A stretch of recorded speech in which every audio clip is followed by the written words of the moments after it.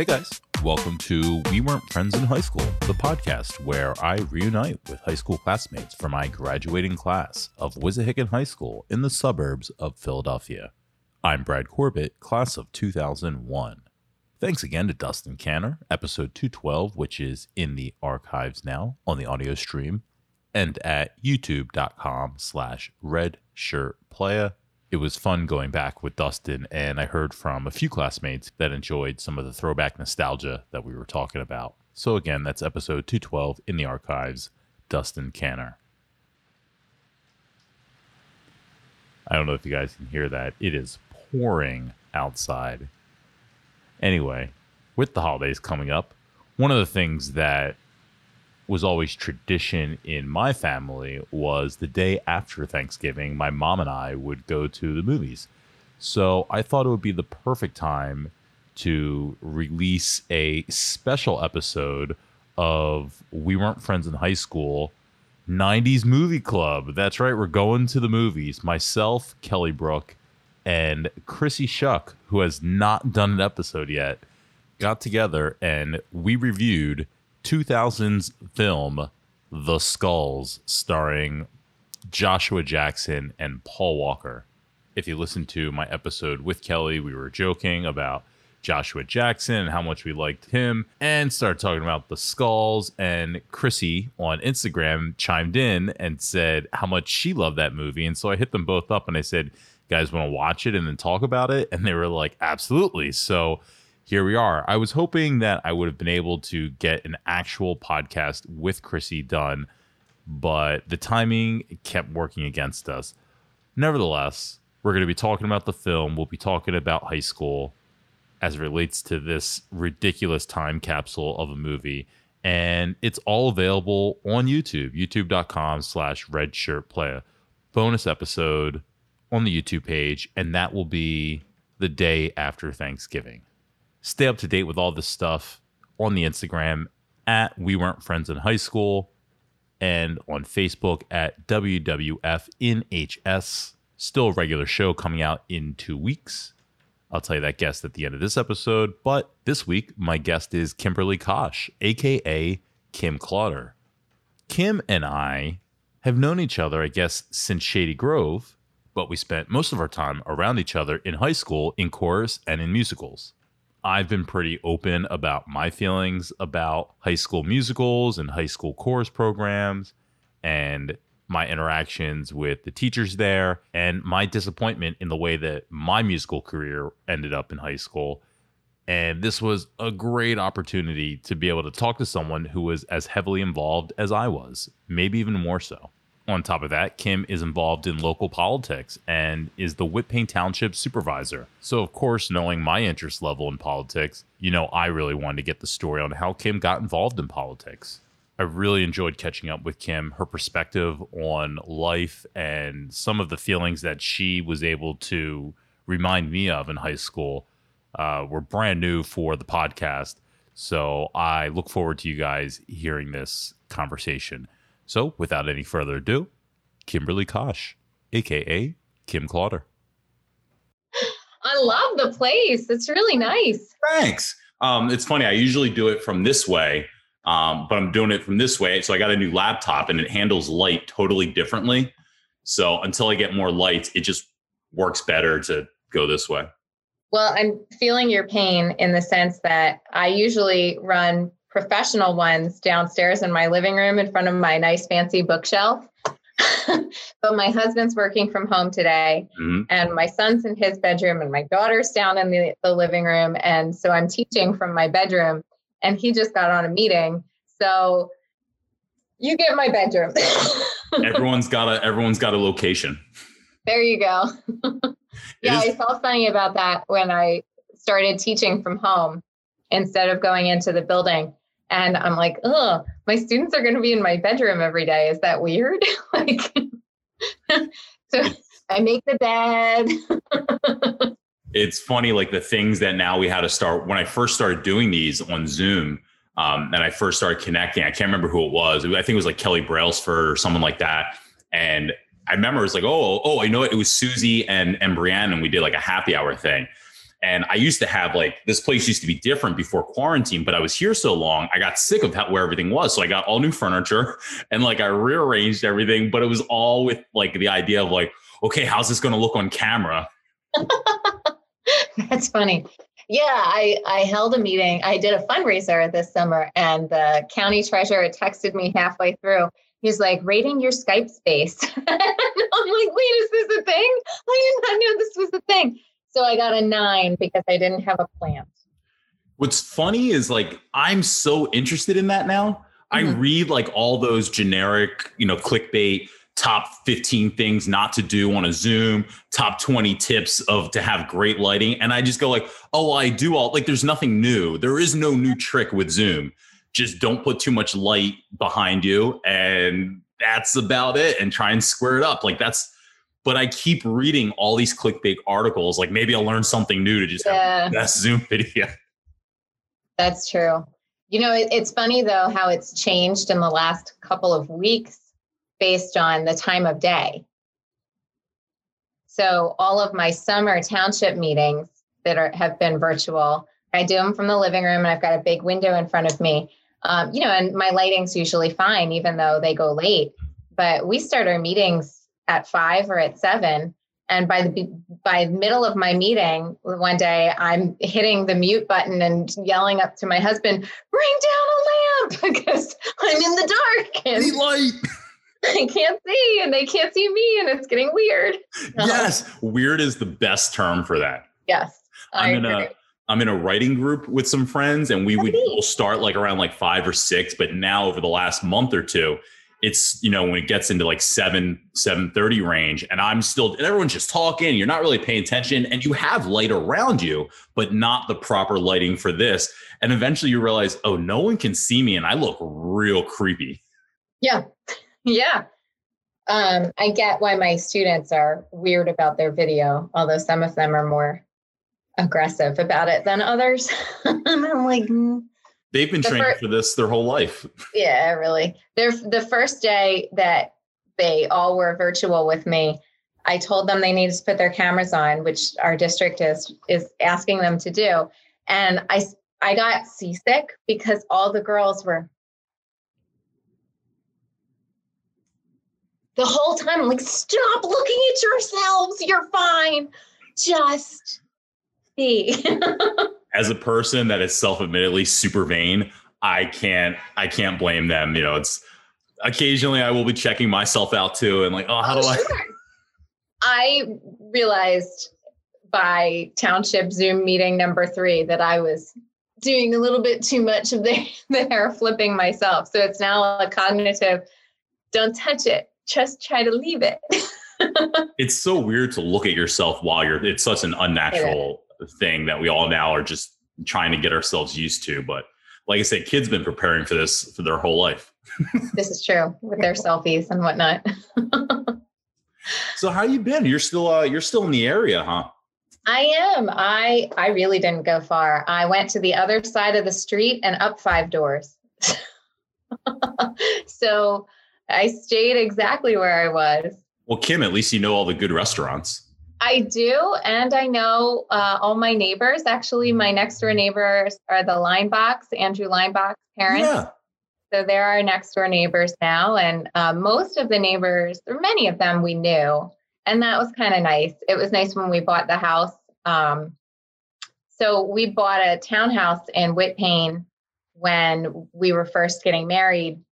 And the idea was, we'd keep this until we had kids or a kid, and then it was going to be time to move because it was a 1-bedroom with a den. So I had our first child, our son, and we decided, obviously, we needed to start looking. We put doors on the den, and that was his bedroom, and it was fine, but we were going to outgrow that space pretty quickly. That, of course, was 2009, and the market crashed. And nothing was for sale, and we could not get nearly the return on the investment that we had made. We were so lucky. It only took us a year to sell, and we broke even.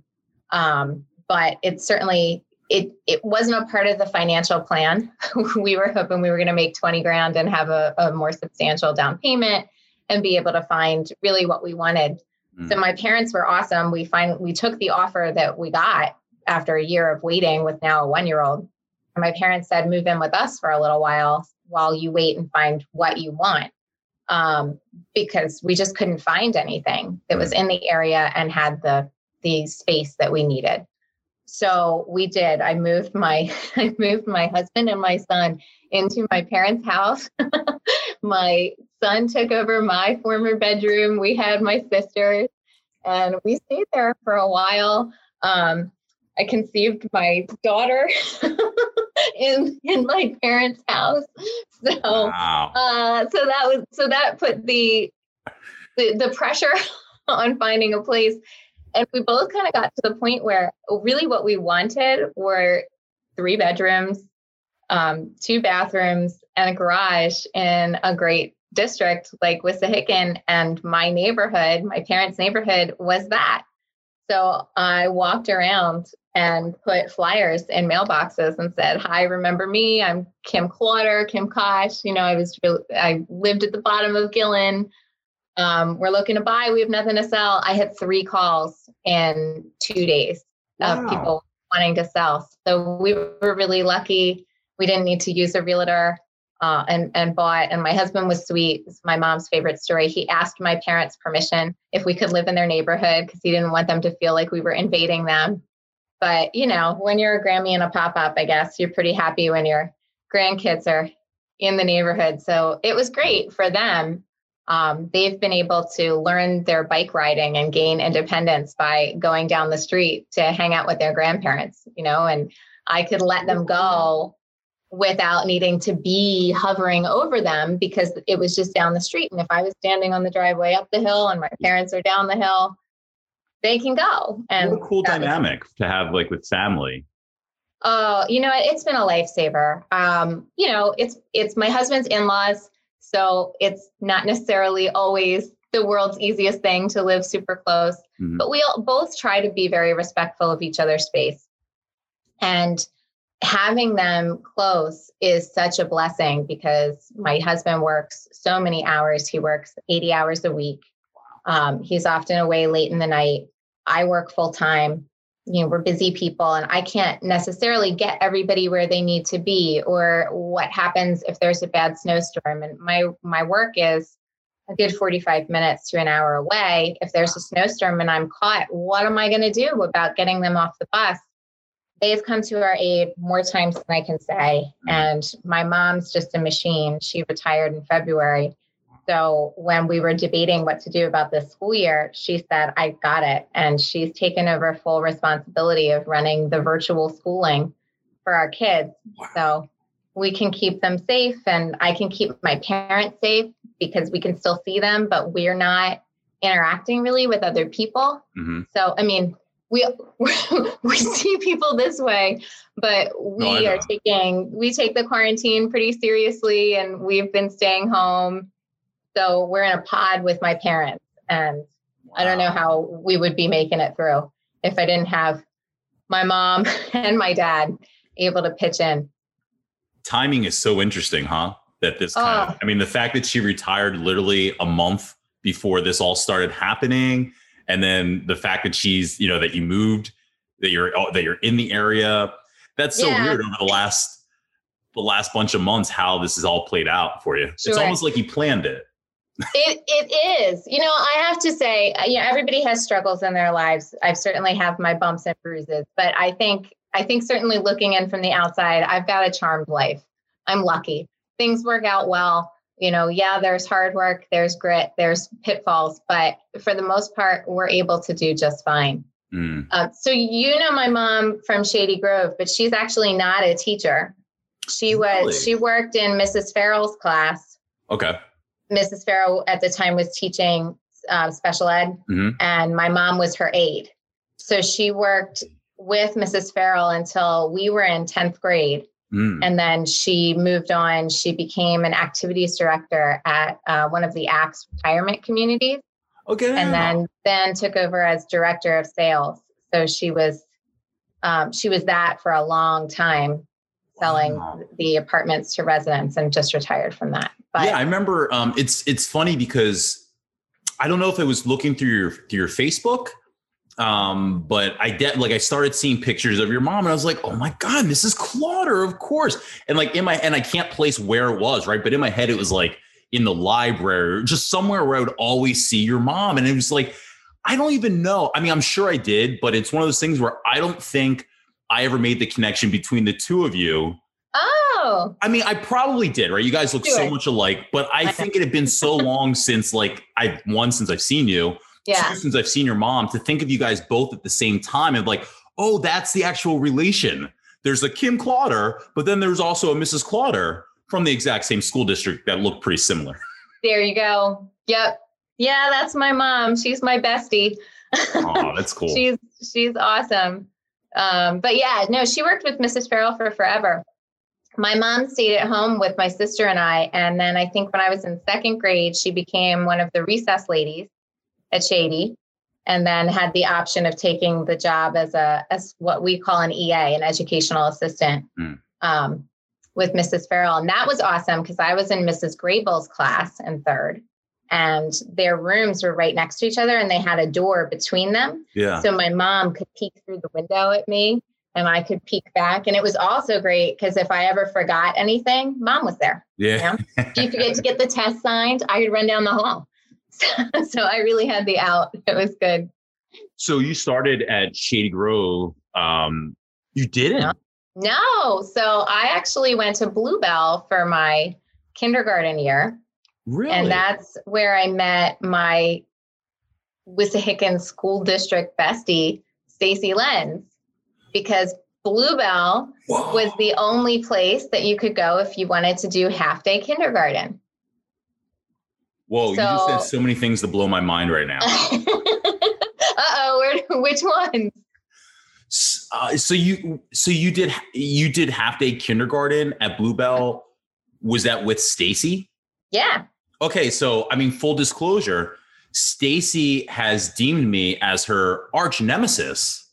Like, I didn't know this. Oh yeah, I'm like her arch nemesis from like elementary school. So the fact that you knew Stacy from elementary school is like because I knew her from Madison Avenue. Yes. And so you knew her before that.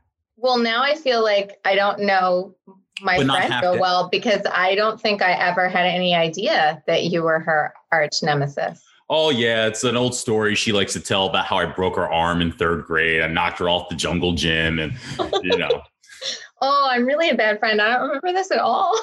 Yeah. Well, I don't think it's anything that she talked about too often until I accidentally went out with one of her best friends in like adult life in our 30s.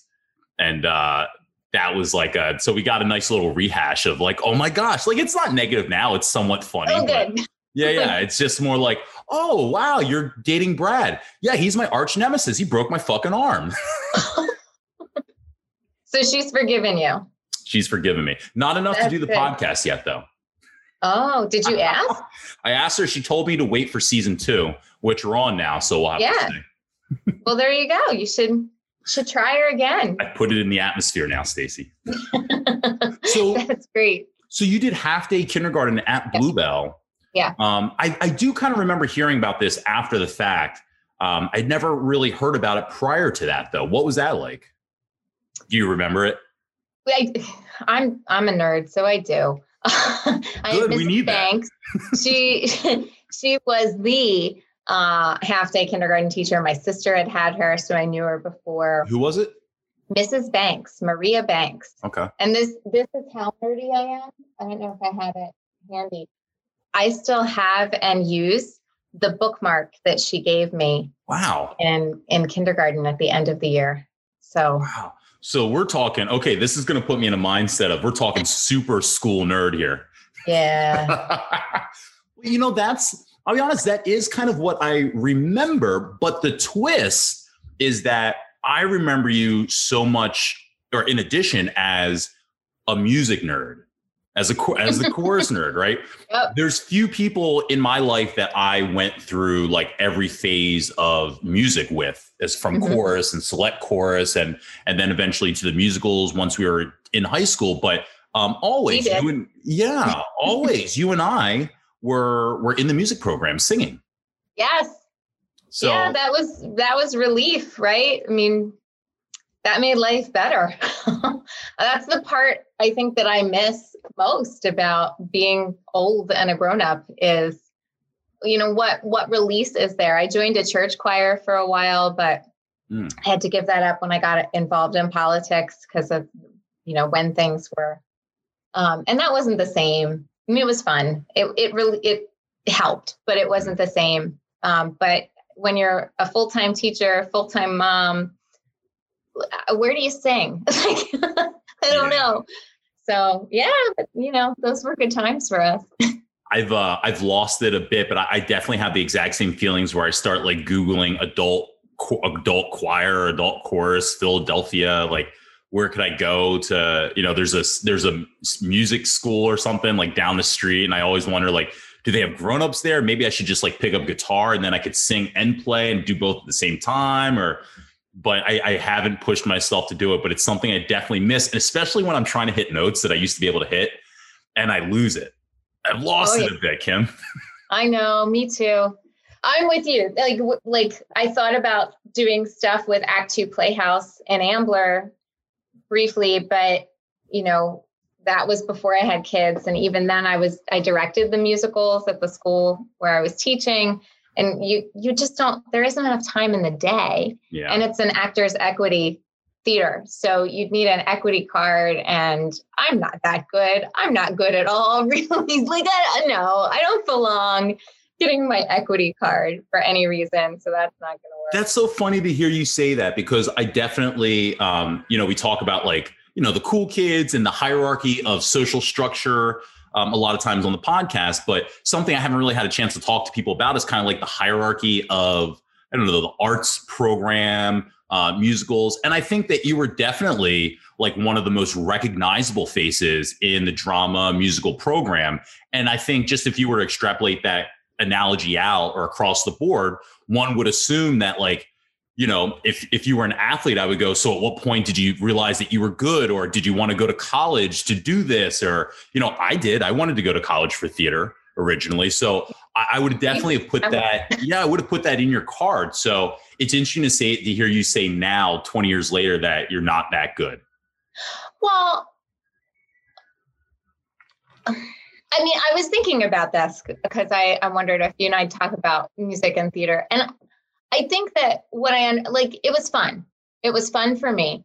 I think I'm better than the people that show up on American Idol and think that they're so awesome and sound like it's cat scratching the windows. Like I understand I can carry a tune.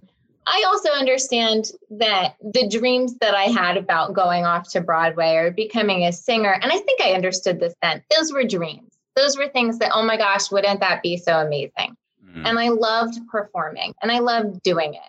But I certainly knew that there were people who were far better than me, that were more comfortable on the stage than I was. I loved being there, but I was really preoccupied with what people thought about me. And so I was less willing to take risks, I think, especially on the stage. It was good if I knew what I was going to do and I was going to play that part. It was good for me to be in that box. But I think especially in college, when I continued to pursue theater and musical theater, and I minored in theater in college, I recognized, I have my box, and it was clear that I was a better director than I was performer. And I was a better director because I could see and help and encourage people to take risks better than I was able to personally execute that. So I found directing really satisfying when I had the opportunity to do it. And what's funny is then in practice and rehearsal as the director, I found myself more willing to take risks. Maybe as we get older, we just become more okay with who we are. And I guess that's where I am. I am totally cool with where I am and who I am. I love to sing. I sing all the time. My poor kids sing with me. My daughter doesn't stop singing. They're Wissahickon, obviously. She had Mrs. Reckner, and so did my son for a while. She just retired 2 years ago. We'll circle back to that. Okay. It's on my agenda here. I mean, singing is certainly a part, but I think I'm good, but I don't think I'm the best. I was recently razzing the county commissioner, Ken Lawrence. I'm friendly with him, and he was holding a fundraiser just last week. And it's difficult to hold political fundraisers these days because usually you get together and it's a cocktail party and people are interacting, and it's kind of boring to do that on Zoom. So we've been doing a lot of Quizzo trivia night kinds of things, but then everybody's doing a Quizzo trivia night. So he was trying to shake it up, and I'll give him credit for that. He did a Monco's Got Talent, and he invited different state reps who have musical talent to perform and then be judged. I think Fetterman was one of the judges, and and whatnot. And I've been razzing him for weeks. What, you're going to do this and you're not going to include me? And I still would have done it. And I don't think I necessarily would have won, but I would have, because I feel confident enough that I wouldn't make a fool of myself. Yeah. But I have no grand hopes that I'd be picked up by some record label. Sure. Simon Cowell's not. Yeah, no. And I've done it in work. So I used to teach at one of the middle schools in my district, and they did a Lenape Idol competition and decided to do it with some staff too. And I performed and I won. So I think, back to what you asked, did me to say, am I good? I'm fine. I'm good enough, but I'm not going to record a record, and I'm okay with that. Yeah. And I think I really was then too. It would have been a nice dream.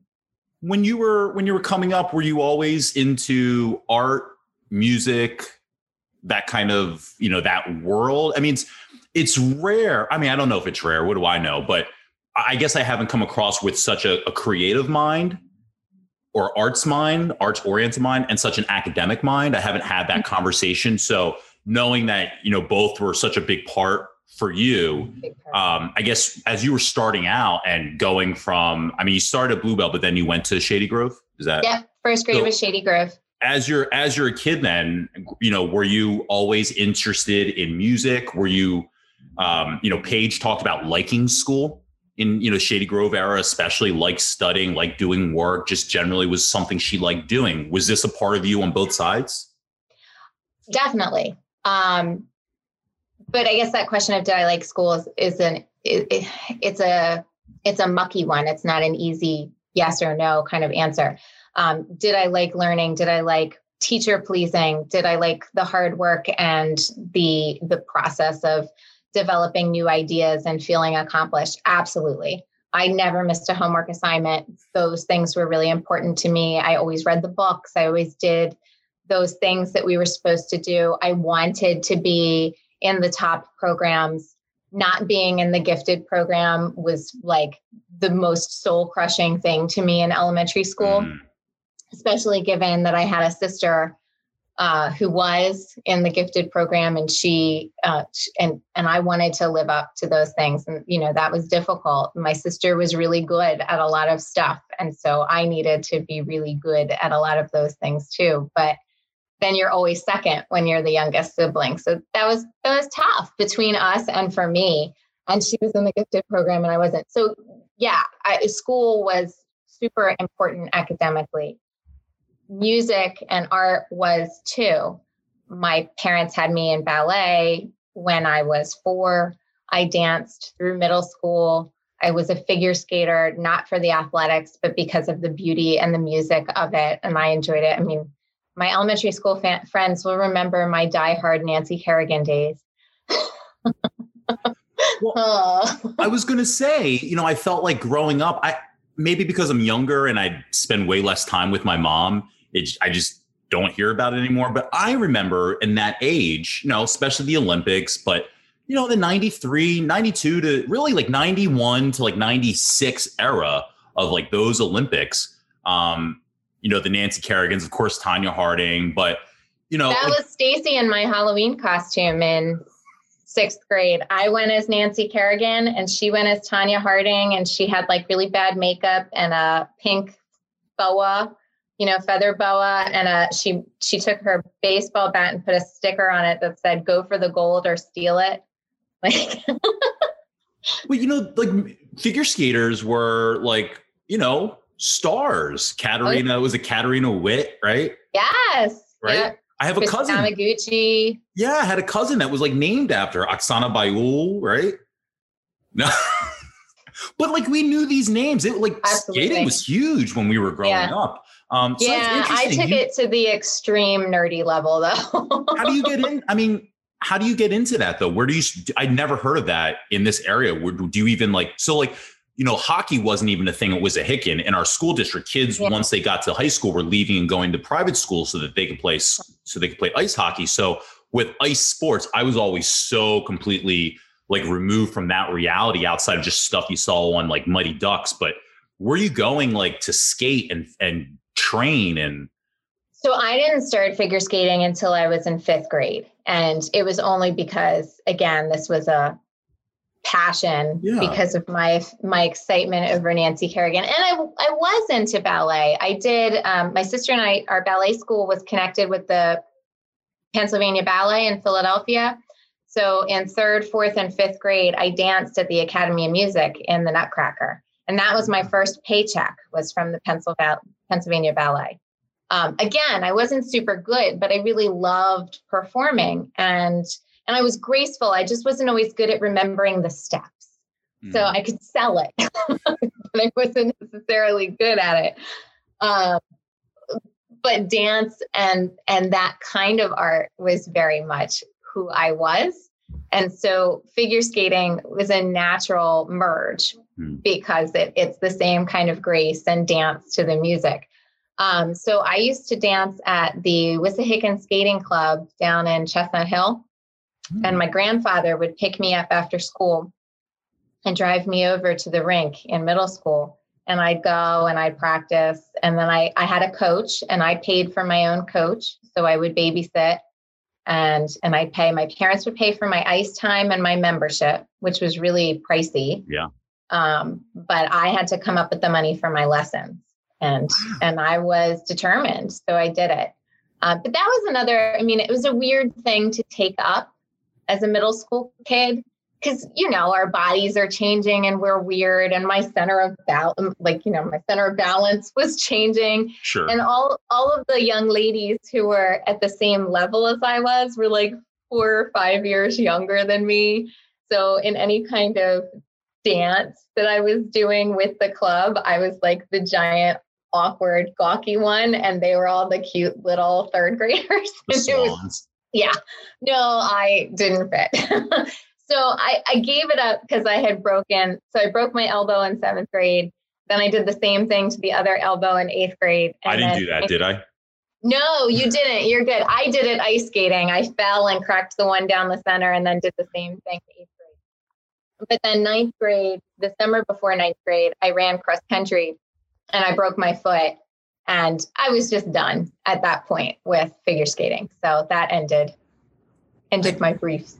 I know exactly what you mean. Like, I did modeling, right? So I didn't know this. Oh, yeah. So I was a childhood model from like 10, 11, 12, 13. I wanted to get more into acting. I was much more into the acting aspect. But what happened was, when I first started, I think, especially being biracial is a very unique look. But I was into like show businessy type things. And it was at that point where my mom was like, are you interested in doing this? It's this, or like go to Hebrew school, or you can keep going with sports. And I wasn't really that into sports to want to keep doing it. And I was like, oh, I can stop playing sports. I can stop getting hit with baseballs. Yes.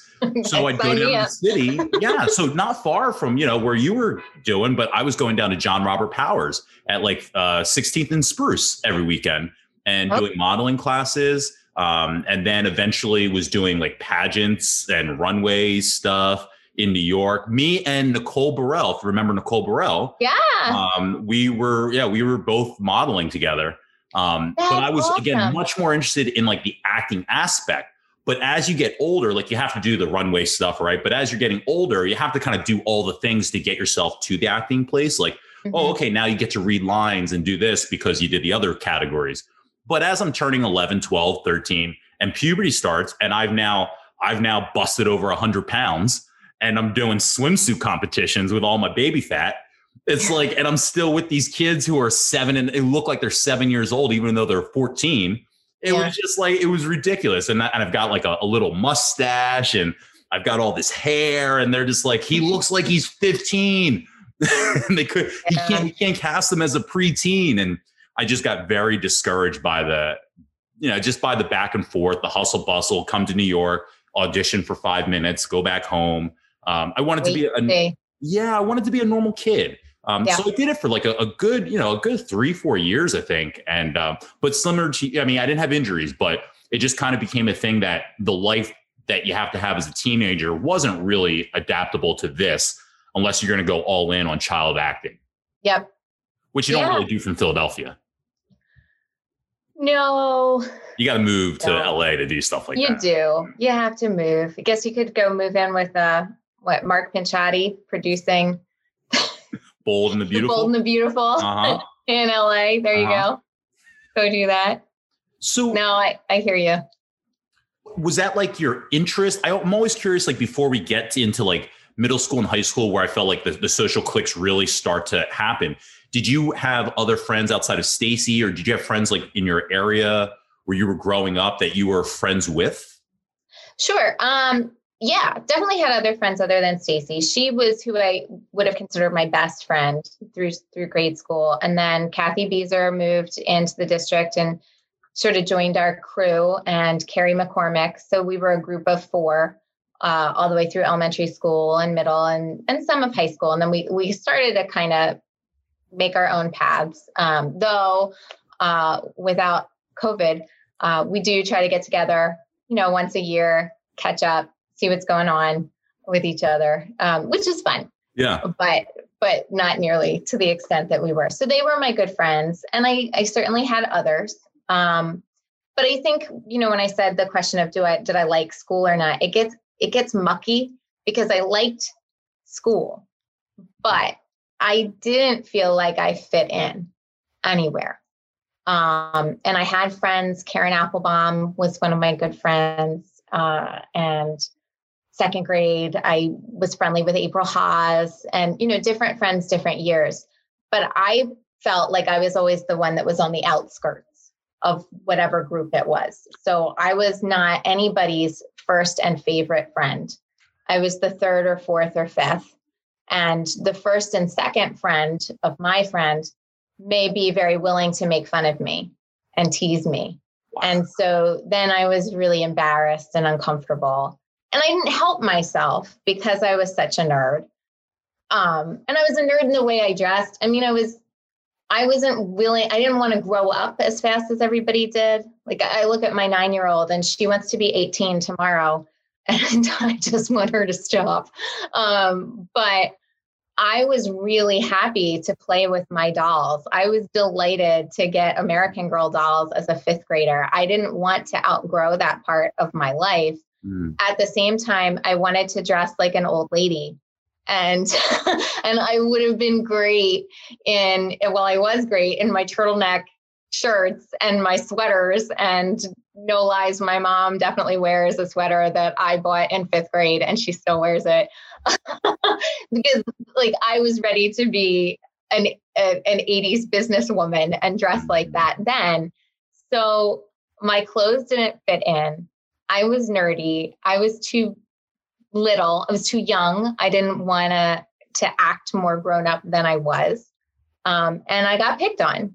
And I got picked on a lot for what I wore. At least that was my perception. And people would make comments or make looks, or I never felt like I had the right clothes. And we didn't shop at the right stores. My parents were really young. They were high school sweethearts. They got married at 22. They had my sister at 23, me at 25. We shopped at Kmart. We shopped JCPenney's. We shopped Sears. And that's what we could afford. My sneakers weren't Nikes. We went to Fava in Airport Square by the Montgomery Mall. That's where we got stuff. And I was comfortable with that, but I knew that I was looked down on. So I think I tell my students, I think I'm still kind of funny from time to time about clothes. I'm very aware of how I'm dressed and how I present myself all the time. And I was blown away 2 years ago when the high school students voted me best dressed. I was like, what? What is this? Really? Like, you think that? Because it's been a preoccupation for me for a really long time. And I think I was preoccupied with that for my own kids, that they're dressed right. And I've had to come to terms with allowing them to wear polka dots and stripes and whatever crazy thing they want to wear, because that's important for them to figure out and do. But that was hard for me to let go between like kindergarten and second grade, that they needed the freedom to do it, because I was so worried that they'd feel the way I felt. Wow. You said so many things that's just felt so similar to my situation, but I'm incredibly self-aware to feel like you were like the third friend. That's like such a true feeling that I forgot, like when you know that you're friends with someone, but you know that you're not their first choice. And then kind of like the kid gang up of, we're going to make fun of him, or we're going to make fun of her. And, oh yeah, I'm going to do that too. And then you look at your friend like, hey, we're friends. What are you doing? It's like, well, yeah, but part of our friendship is knocking you when we're together.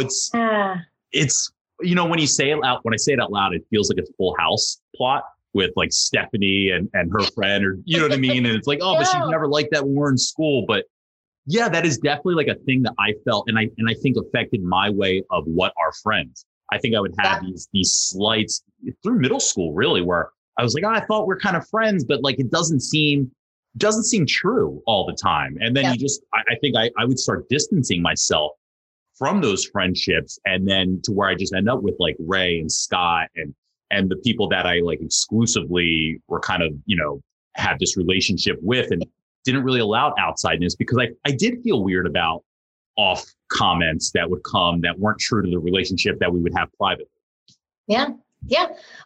You're better than me then, because I really had a hard time with that through the end of high school. It was really that was how I felt about most of my friends. And there are very few people from high school that I keep in good touch with.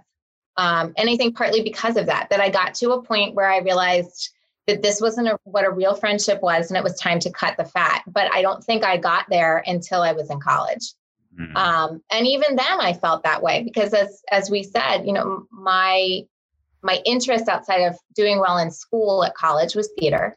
And Bucknell's not a huge school where I went. So the kids that were in theater, we were a really close-knit group. But I knew I wasn't everybody's favorite in there, same way, and I got picked on and teased there too. And I was willing to accept that, I think, at that point, and know who my good friends were in college. And so it was better. But all the way through, I really felt that way. It's taken time to cultivate really good standing friendships and not feel like the third wheel or the fourth wheel or the person who needs to prove themselves that I belong, I can fit in, I'm good enough. So I liked school, but I didn't like the way that I always felt in school. That's a feeling I haven't thought of or like had reintroduced to me probably, like a really long time. I really have kind of forgotten about that aspect, and it really sucked. You're right. That's exactly the word I was thinking of. It sucks. It just sucks. I think I felt like, for me, like I was failing as a cool person, or, it's like, I don't know it. We seemed cool, yesterday, and now I'm not, they don't want to sit with me at the table, or what did I do? And I know I was a very, I was always in go mode, right? I was a theater kid, even when I wasn't on stage. Everything was an act. Everything was a line. Everything's a performance. Yeah, everything was a performance. Teaching is a performance. I get it. Yeah. And I don't know. I always felt like that was a cause of, in the most basic way to categorize it. I always felt like that was kind of the blowback socially was, me just being a little too extra, or a little bit too aggressive, or just loud, or making people uncomfortable because I'm repeating something that you probably shouldn't be watching at 12 years old on TV. You should probably be 17 watching this. And people are like, let's get away from this guy. And And No, like but you, it's a way of selling yourself. It's like, see, I'm worth it. I'm but good. also like you know, I loved wrestling figures. I haven't talked about this at all on the podcast. So I was a big wrestling fan, and I played with wrestling figures like through elementary school.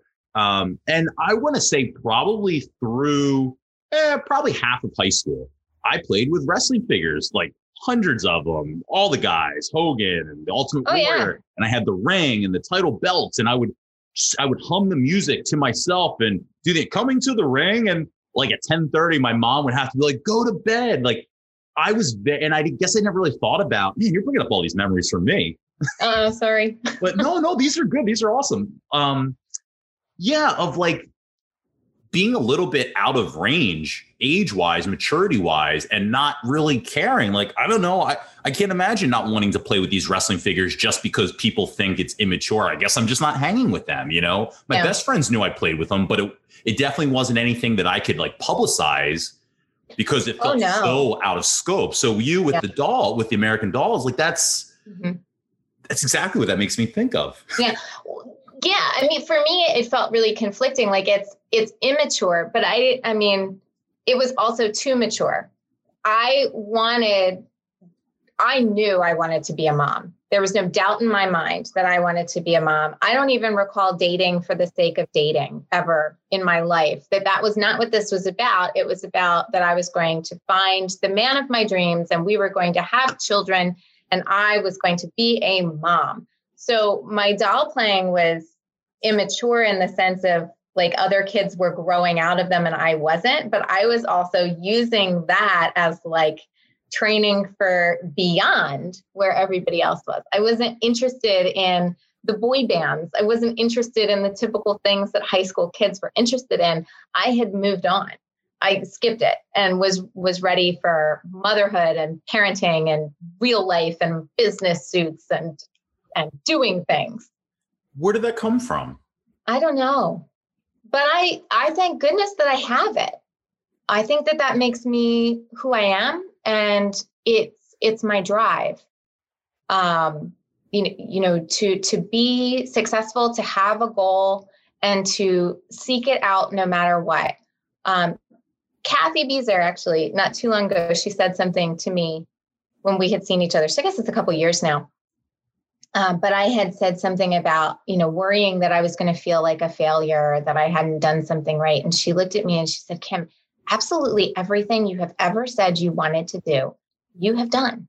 If anybody can pull anything off, it's going to be you. You don't give up on stuff. And that was an amazing compliment in a moment that I really needed it to be there. But I have heard similar things then from other friends. If somebody's going to get it done, you're going to get it done. Who do you give something to? If you need something done, who do you give it to? You give it to the busiest person in the room. And then people look at me, which is flattering. It's overwhelming because I often feel like the busiest, craziest person in the room. But having a mission, having a plan, and executing it, that's been crucial to who I am since I was a kid.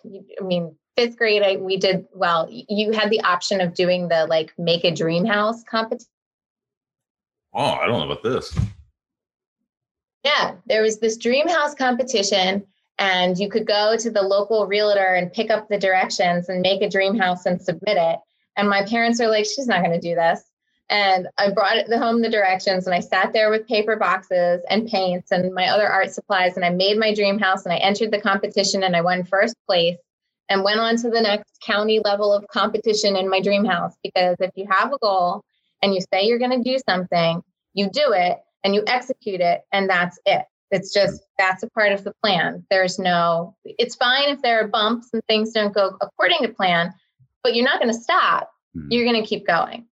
So for me, I mean, I had this awesome relationship with my mom. My parents are incredible. My mom is so fabulous. And Mom was a stay-at-home mom, and she was so good at being a mom. I'm so excited that she's watching my kids and helping them for virtual school.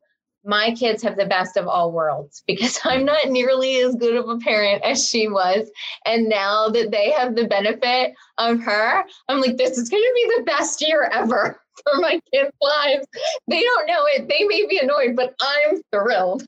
But I wanted that. I saw that in her then. I saw how happy we were as a family. I wanted that. Mm-hmm. So I was ready to find that at 8. Wow. I think that's probably normal. I think that's why kids play house, right? Yeah. And originally, I think it is, interesting just that you mentioned, like, you kind of skipped, not even that you skipped, you just never moved on to kind of pop culture world, I guess, in that way. As you're becoming like a teenager, is that a disconnect for you with people your own age? I talk a lot about like feeling like I was a little bit above my age grade as far as the things I liked to talk about, the things I like to watch, listen to. I was an only child, my dad was a heavy influence. My grandfather was a heavy influence. Those were the things that I was much, cursing and adult conversations over drinks. Those were the things that I was privy to, outside of just like my immediate friends. So for you, kind of never going into that preteen pop world, I guess. Well, I think that's one of the things that kept me as the third friend, because I didn't necessarily fit into those categories, and I was fun and nice and good to hang around with, but I wasn't going to be that one. And I would agree with you. Like, I used to hang out with my parents' friends when they would have dinner parties. I was welcome. Yeah. My good friends to this, with the exception of one. So Dan Eisen is my daughter's godfather, which was really one of the most fun conversations I've ever had, because I called him and I asked him to be her godfather, and I had this whole speech lined up, and he's like, "Kim, I'm Jewish, right?" And I was like, "No, that's not what this is about for me." I just kind of forgot to mention that in this conversation. For us, it was more about extending our family and wanting him to be a part of it and be an influence in my daughter's life. It wasn't religious per se. So like, it didn't matter to me that he was Jewish. I just wanted him in our family. But with the exception of Dan, who I'm really still very close with, my best friend from school is Stephanie Cohen, who's 2 years above us in school. My husband's 8 years older than I. I've recently made some friends in politics who are my age, which is really weird, because it's one of the first times that I've had I have a friend that's younger than me. That blew my mind. Blew my mind, because I've never really had many friends that were my age or younger. Yeah. My friends were older. That was rough in college.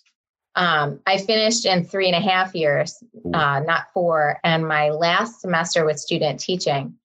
And all of my friends, really, my college boyfriend, he was 2 years older than I, and my good friends, they were a year older than I. So they'd all graduated, and I had no one that I was really coming back to my senior year. And then on top of that, being that I was only going to be there for a semester, and I was only student teaching, so I really wasn't on campus. Mm-hmm.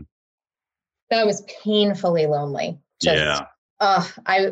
We also didn't have TV at Bucknell. So I had a VHS player, and I used to go to the library and rent VHSs and DVDs and watch them in my room while I graded papers and drive home to visit the boyfriend on the weekends, because there was nothing for me left there. And I couldn't participate in theater, and I couldn't participate in any of the singing, because it was not possible to be a part of those things while student teaching. So then what were you into? I mean, I know you had these activities that you're doing, extracurricular wise, but just as a kid, did you have free time? What would you do like at home after school, or if you had like a Sunday free? How would you spend your time? Playing. I mean, I would see friends. Just because I wasn't the first friend didn't mean we weren't getting together. Like Stacy and I used to do TGIF together throughout elementary school. Remember TGIF programming? Used to go over to her house or mine, and we'd pop popcorn, Pop Secret. And the best was when they had the mystery color Pop Secret. Oh, yeah. Because you didn't know what color it was going to be. That was the best. So we'd watch the lineup either at her house or mine. Her mom had this basket, and she'd put a paper towel in it. And then the napkin or paper towel would get all like buttery. Oh, it was great. Yeah. So I do that. Carrie McCormick lived in the neighborhood over. from me. I had neighborhood friends. Elaine Batiste lived in my neighborhood. Lauren Rossi, who wound up going to GA in high school, she was in my neighborhood. We would play. My sister and I would play. I mean, we were sisters and we argued and things, but we would play and get together. So I would certainly see friends and be involved in stuff and spend time with my family. Mm-hmm. We did stuff together. My mom was home. My dad worked a 9 to 5. He's an engineer, and he'd get home and we'd do things. Mm-hmm. So play games, go on little adventures and do family stuff. Yeah. So, I don't know if that's like irregular, but you're probably the first person to talk about such a close family community, just like within the house. I don't know if it's irregular either. I think my parents' marriage is irregular. Mm. I've never met two people more in love than my mom and dad. Crazy in love with each other. And my dad's parents were the same. My dad's parents, my grandmother was 14 when she started dating my grandfather. They got married the day after she graduated from high school. They had kids young. They were in their 40s when I was a little kid. Wow. So I came from a long line of high school sweethearts that really, really loved each other. Yeah. I mean, my dad used to get home from work and and before he said hello to anybody, he'd scoop my mom up into a 1945 and that was life. And there was no hiding of their feelings for each other in any way. I mean, there was probably way too much PDA. Stacey used to talk about coming over to my house and my parents had glasses of red wine and sat around being together and being with each other. They were just really in love and are really in love. And that was amazing. I do think that caused me some stress because I didn't understand that my parents actually did fight until I was an adult, married myself. And so when I would feel badly in a relationship, my assumption was, this is bad. I need to leave. I didn't have much experience with, you can work this out. Things can be okay. Mm. You can argue, you can disagree. It can feel really nasty and terrible, but it doesn't mean that you don't love each other and this isn't worth saving. And that took me a long time to learn because I didn't see it. Yeah. But I don't think I would trade what I had for all the tea in China. My family, they love each other and they show up. If you need something, they show up. And I couldn't be luckier. That's awesome. When you're, as you're into middle school then, and transitioning into high school for you then socially, are you now, you kind of kept the same group of friends you said, and I know as high school went on, then you said you guys kind of started going your own way, but just for you, as a person, what kind of person are you becoming as you're going 8th grade into 9th grade? For me, I always had a hard time with the pods, right? With the pods? With the pods, yeah. Because I didn't have classes with friends. Yeah. So for me, every year in middle school was a crapshoot of what was going to happen socially, whether it's am I in classes with enemies? Am I in classes with people who I kind of can talk to, people I can at least eat lunch with? That was me every single year, really even through high school. So for you, and you're so aware of this third friend thing and you're a nerd and I'm just curious, just what kind of a person, how are you feeling as you're becoming a teenager? So I want to echo, lunch was really the worst time in the world, wasn't it?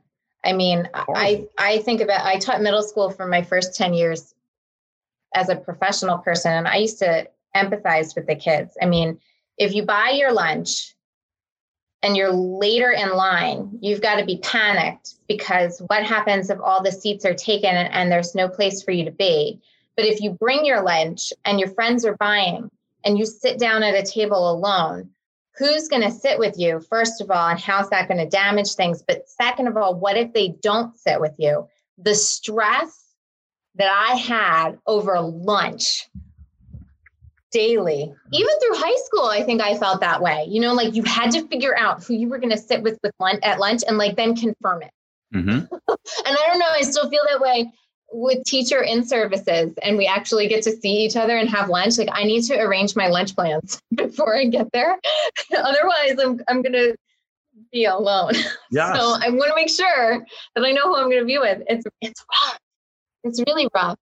I think that my friend groups were always really fluid. I had a few that were consistently my friends. Katie, or Stacy, Kathy, Carrie, Kimmy. Stacy, Kathy, Kimmy, Carrie. That was, that was the crew for a while. But I also had other good friends, but they changed with the year. They changed with the pod because it had to be fluid. It was never going to be that I was somebody's bestie no matter what. So, I did the Japanese program in middle school, and then there was that kind of crew of kids that were involved in that. And that was sort of then my lump for a little. What is that? So I took Japanese. Did you go to Japan? I did go to Japan. I was the first group to go. So that was Ellen Opplinger and Jenny Martin, Vincent, Giancarlo Sedati, Scott Beck, I think, Dan Eisen. I'm Molly Foose. Oh, okay. So like we had a friendship, but even within that, like I knew I wasn't everybody's favorite. I wasn't anyone's favorite. So I would like find a crew, and that would be fine for a year. And then I'd need to find a new crew. And I was okay with that, but it does kind of leave you feeling like, nobody really likes me. Who are you going to be with? Did you? I was always, when it came to pods, I was always more worried about, was I going to be in the good pod or not? What was the good pod to you? In 6th grade, the good pod was A pod with Mr. D and Mr. G. Right. Like the best kids were in that pod is what I thought. And they were the hardest teachers. And like, you were good if you got into those. No, what do you mean? What do you mean the best kids? Academically? Yeah. Okay. No, academically, at least my perspective was that was the pod to be in if you were a smart kid. Okay. And I was in Mr. D's class, so that made me feel good. Yeah. But they picked on kids a lot, and they did it in a playful way. The Mr. Goldberg was the you got burnt guy, and Del Muto. Yeah, and that was, and they were the mat ball guys. Like they'd take us down to play mat ball, and I'm not very coordinated. As I said, I'm graceful as a ballerina, but not necessarily getting the feet in the right places. So mat ball was another one of my biggest stresses in middle school because I knew I was going to get picked last, and rightfully so because I sucked. Is that it, man? My mind is blown just to all the anxieties and insecurities of similarities that you and I had. By that point, I felt like the fat kid who wasn't good at sports and had not much interest. So I'd just be kind of like, whatever and then it's like, well, I'll pick Corbett and it's second to last. And I'm thinking like, how much could I suck at kickball? It's just hitting it with your foot. Like, but like I would miss. I would get I don't know about you. I would get myself so worked up and nervous inside that I was going to embarrass myself, that then I would like kick the top of it and it would spin. That would be, that would, the anxiety of like seeing it coming. You're all in line and it starts as a popularity thing. In your head, you're going, I could kick better than that kid. I'm better than that kid. I know what's up better than her. Why are they picking her? Like, and then it's like you and 2 other people, and you're just like, oh my God, I can't believe I'm with this person, and we're the last 2. And now when you actually get picked, it's like they have to pick you, right? All right, fine, you're on our team. And then when you're up and you're like the last one to bat because it goes in order of how you were picked, you're the last one to kick. And now you're thinking, well, now I can't fuck this up. They're all assuming me to suck. I've got to nail this thing, but you try too hard and you whiff. Yeah. I'm trying to hit it out. I'm trying to hit it into the bleachers up above into the stands. And, and I just like whiff and my leg and my whole body swings with it. And it's like, Corbett. I know. And then you understand why you're picked last again next time. Yes. Right? It's funny that you say that, like the other kids that are with you, that they're the bad ones too, or like the really nerdy kids. I think that's why your interview with Barclay, Neil, really touched me because I remember, I don't think I ever interacted with her. And I think that was very intentional on my part because I knew I was nerdy and I knew that she was probably considered more of a nerd than me. So associating myself with her would have been further suicide. And so I just dodged that. And as an adult who worries a lot about people's feelings and what that must have been like, my gosh, what that must have been like for her. And how mean of me to cognitively have made the decision not to be mean, but to refuse to associate because of my own selfish fears. I mean, I was a kid and kids are like that. And kids are selfish and they're supposed to be. That's where we are developmentally. So, okay. But I'm disappointed in myself. I hope that my kids can do better. I think my son will do better. I hope my daughter will do better than I did. It's funny, for everything you say, I've got a me-ism too. It's like, I think about like, interviewing Mike Clyburn and JP and who are like the band nerds, right? And I think I had a complex because I was always so confrontational with people that I felt like it stuck around. So it got to a point where I definitely felt bullied by cooler kids because I was, and I probably at times instigated, but once you start poking, now you're kind of fair game for an interaction anytime. But I think I compensated with that by trying to find people I viewed as socially under me, right? I looked at, and this, and we talk about like now when you think about yourself then and like how embarrassed you are by that. When I look at myself, I think of like how uncool, not only was I then, but how uncool I am now. And I have, just good friends that are like, you're able to laugh about just stupid stuff about yourself, to where I just go like, wow, I can't imagine thinking I'm going to find someone that I think is under me and make them feel like shit because someone that I thought was up here is making me feel like that. Yeah. Yeah. It's messy. When we start to think about the choices that we've made, we like to be the heroes in our own story. I want to be the hero in my story. But we're flawed heroes. And if we're really reflective on it, some of the things that we've done, they're understandable. It's understandable, but it doesn't make it any less unkind that we felt that way. You mentioned Elaine Batiste, who played Roosevelt in 6th grade when I did Annie. Oh. So she played FDR in the wheelchair and everything. So my question is, where were you? Where were you in the musicals?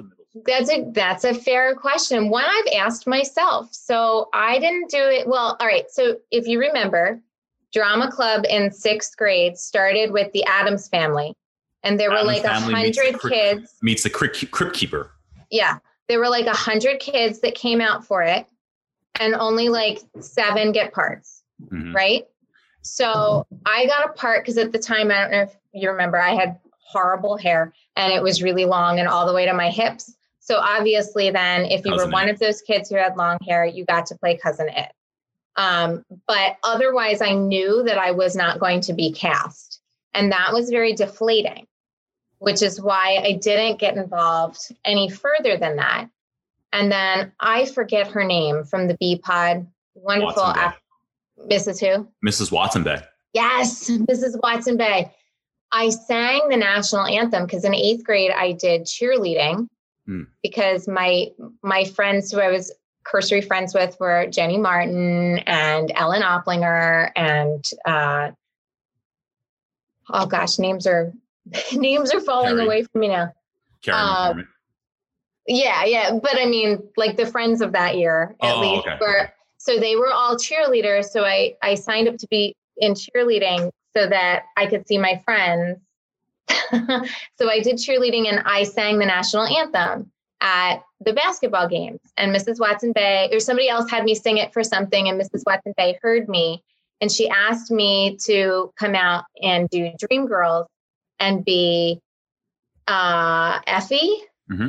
And I was thinking about it, but I had done cheerleading through the football season and then the basketball season. And I'd had a little bit too much of after school stuff and I didn't feel like I had any more time. Wow. And so I didn't do it that year, even though she sort of had opened this window of here will be the part for you, which was really flattering in retrospect. I wish I had done it. Although what an interesting choice. I mean, Dreamgirls is an awesome play and such a great thing to expose kids to, but I don't know as a teacher, as a director now that I think I would ever make the decision to cast a white person in one of the lead roles of that musical. I think it's so important that it should be people of color. I mean, I appreciate you gotta cast who you gotta cast in a public school, but that feels wrong in some ways. I don't know if you agree with me. Well, the show is like 1/3 about the stealing of Black culture by white artists. And whenever these Black artists release songs, literally in the show, a white artist on the other side of the stage is recording like the Michael Bolton, easy rock version of the song. Mm-hmm. Exactly. And then to cast a white girl who certainly as an 8th grader would not have been able to understand and process the magnitude of taking that part and not making it so vanilla. I mean, I would have made it vanilla. I'm a blonde white girl, like without much experience, like what I would have done nothing but have been me. So I regret not having done it, but I'm also kind of glad I didn't, because I think that would create some inner struggles for me as a scholar of African-American lit. That was my master's major. I got my master's from Villanova in African-American literature. I think I would really have a hard time with that. Again, especially because my master's work was on August Wilson's plays and awesome. The importance of what he's doing with double consciousness and Black life and chronicling that experience to whiten that, to whitewash Dreamgirls. It would be the same thing. And I think I'd be really mad at myself retrospectively that I did that. That's so true. It was such a weird time, because I came in Annie where I was, the biracial guy playing a white bald guy because I was the only guy who was gruff and rough. Right. Yeah. So I was playing Daddy Warbucks and having to they didn't make bald wigs for brown kids back in the 90s. Oh, I remember you with the white thing on your head. The bald wig. So we were trying to color tone it with makeup and stuff. And I had so much hair. We're trying to pull it over all my hair and it's ripping. So we're taping it. It was a very difficult, but the entire time in middle school, there were just so little boys, so little kid or men, males, whatever, in the drama program that I came through there with always having women play men parts in the musicals. And so when it came time and Dreamgirls was a mess. You're so lucky because what ended up happening, I'm just going to tell it the way it is because it's Did it even go off? I don't remember a performance. Yeah, no, it happened. It happened because I was James Early and we did all the performances. But so Stephanie Knoll got the part of the Diana Ross character. Amanda Christian, who was a year below us, got the role of Effie. So Amanda Christian, Effie is the true singer of the group, and Stephanie Knoll is supposed to be the looks. Stephanie Knoll, sweet voice with the looks, yes, right. But Stephanie Knoll couldn't sing even as the sweet voice. Sorry to say, Steph, but this is where we were. It was 8th grade. And Mrs. Watson was very much trying to cast seniors. But what ended up happening, because she was so unhappy with Stephanie Knoll, she actually casted Danielle Pitcher to play a completely separate role where there would be a curtain on the side of the stage where Danielle Pitcher was singing Stephanie Knoll's parts. she wrote this in where Stephanie Knoll now, as the replacement for Effie, the power singer, isn't even really the singer. It's a whole ruse on the entire audience that we're showing that Danielle Pitcher is actually singing the songs for Stephanie Knoll. That's what we ended up doing for Dreamgirls. Danielle's Puerto Rican, so thematically problematic too, because you've got the white takeover of Black culture, and now it's being played by white people, and then it's being taken over by a different white person. Like, why didn't they just layers of nuts? Yeah, why didn't they just find a Black girl that could sing? That would have solved the whole problem. But again, hard in middle school, just no one wanted to do it. No. Why? She didn't have a great reputation, as I recall. Correct. She was hard. She was seen as being mean. Yeah. She was the scary Black woman. She was a scary Black woman, like stereotypically. Was that it? Was that why? Yeah. Yeah. And I knew her, pretty well after school for a while. She just, she's a no nonsense. Many in Black culture will probably say that's just, a Black mom.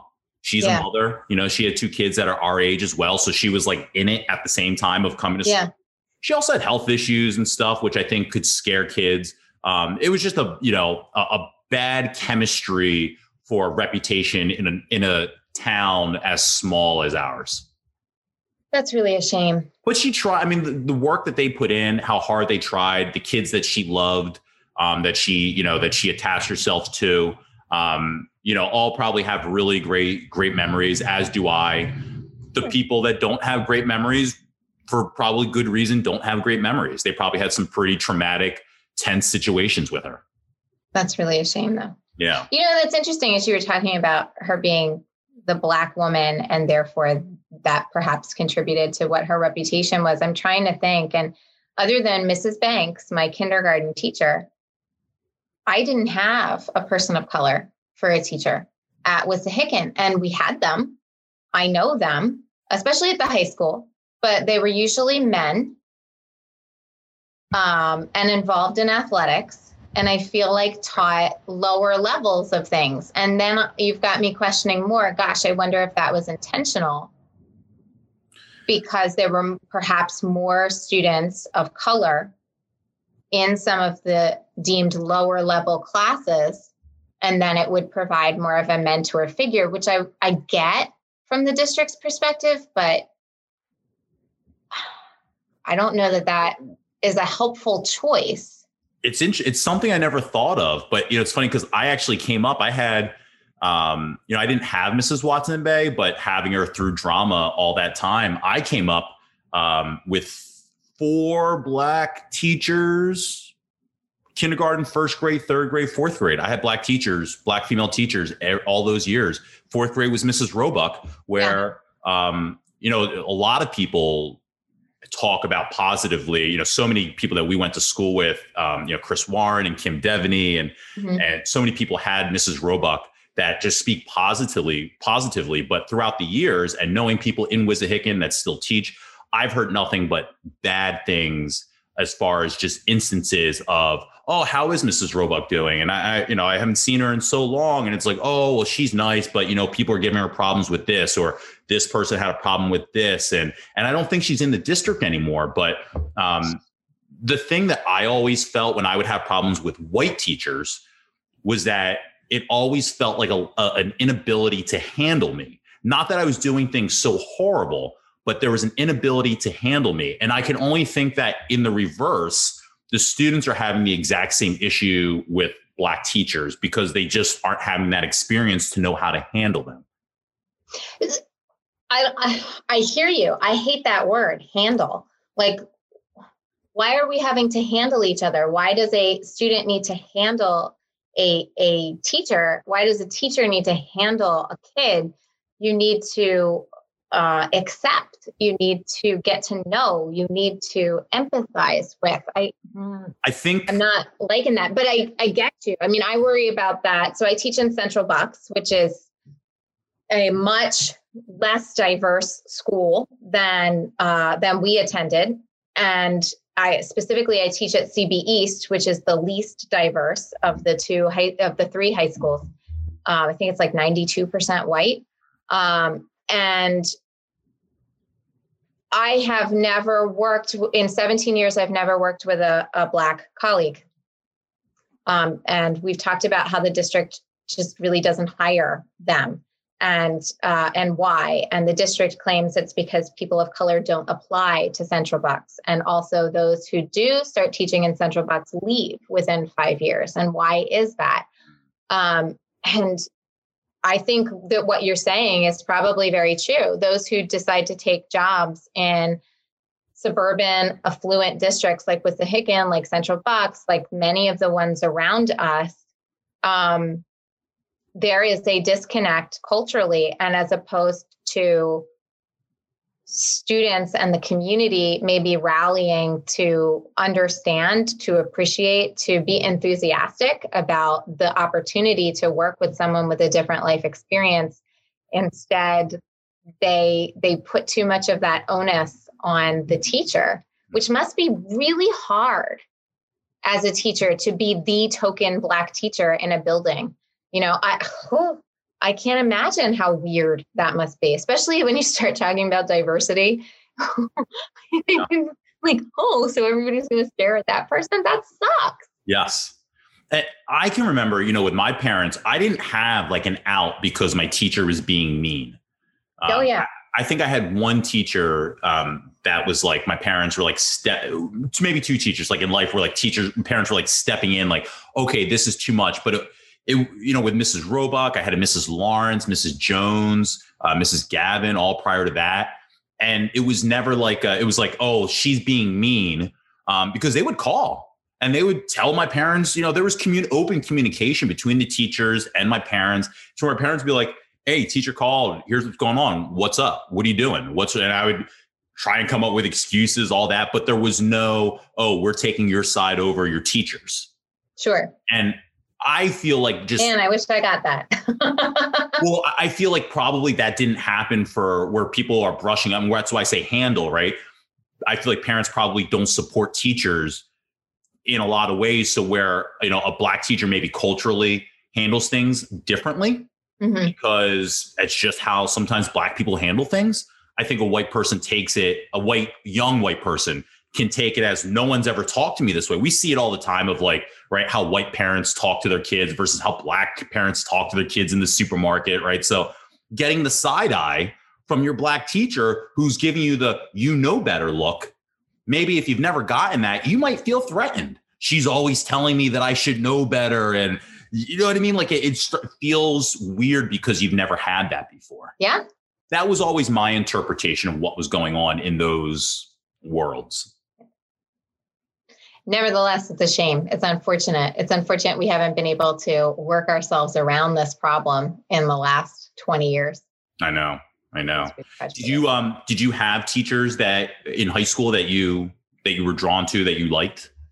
Oh, sure. Mrs. McLaughlin, AP US History. Mm-hmm. She and I still exchange Christmas cards. Wow. We've gotten together for dinner a couple of times. Mrs. Patterson, Ann Patterson's mom, oh my gosh, touched my life, touched my heart quite a bit. Mrs. Karanji, I don't know if you remember her. She was 9th grade English teacher. So she and I are now friends, and it's funny, we have some connections. One of my campaign running mates went to college with her, so I made him feel really old because he could have been my teacher. But then her kids are now at North Penn High School, and some of my students know her through basketball and will say things like, oh, do you remember Kim Clotter? And she said nice things about me to my students, which is funny. And so I connected a lot with her. I mean, you and I were chorus people. So there was good old Conahan and the Conavan, which in retrospect was really a bad idea. Yeah. Conaman should not have been driving us around anywhere. And what were our parents thinking? That was not good. Mrs. Spieth, there are lessons that I have used as a 12th grade English teacher that I remember doing this activity in her class, and it really helped. So I've applied them to my own teaching. that was good. Were you, did you have I mean, it sounds like kind of like history, English is much more so your wheelhouse. Yeah. No, I was fine in math. But I never felt good at it, especially because that was my sister's strong suit, my sister, the gifted one. And so I was not going to compete. And I was good. I was on one of the higher tracks with math. I took AP Calc, but it wasn't my thing. Science I liked, but I had some icky experiences in science too.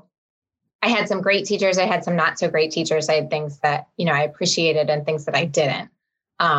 So yeah, science and math were less of my thing than social studies and English. But I think that makes sense in who I am now. I mean, I'm an English teacher, so there you go. Yeah. And when I was in middle school, somebody asked me what I wanted to be when I grew up. And I said, I want to be either an English teacher or I want to be in politics and to be Secretary of State.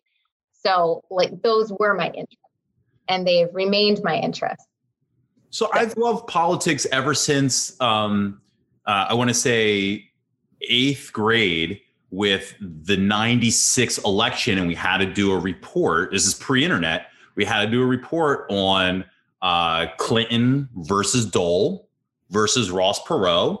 And we had to, hit all our different points. And we had to look at these journals and books and you're learning about like nonpartisan entities. And ever since then, I was in love with politics to where like, in high school, I wanted to write for Dennis Miller Live because that was the HBO political show. And that was what I was into. Again, why I say like, I didn't mesh with kids my age because I was watching and reciting stuff that like they're on Animaniacs and I'm watching HBO at 11 o'clock at night.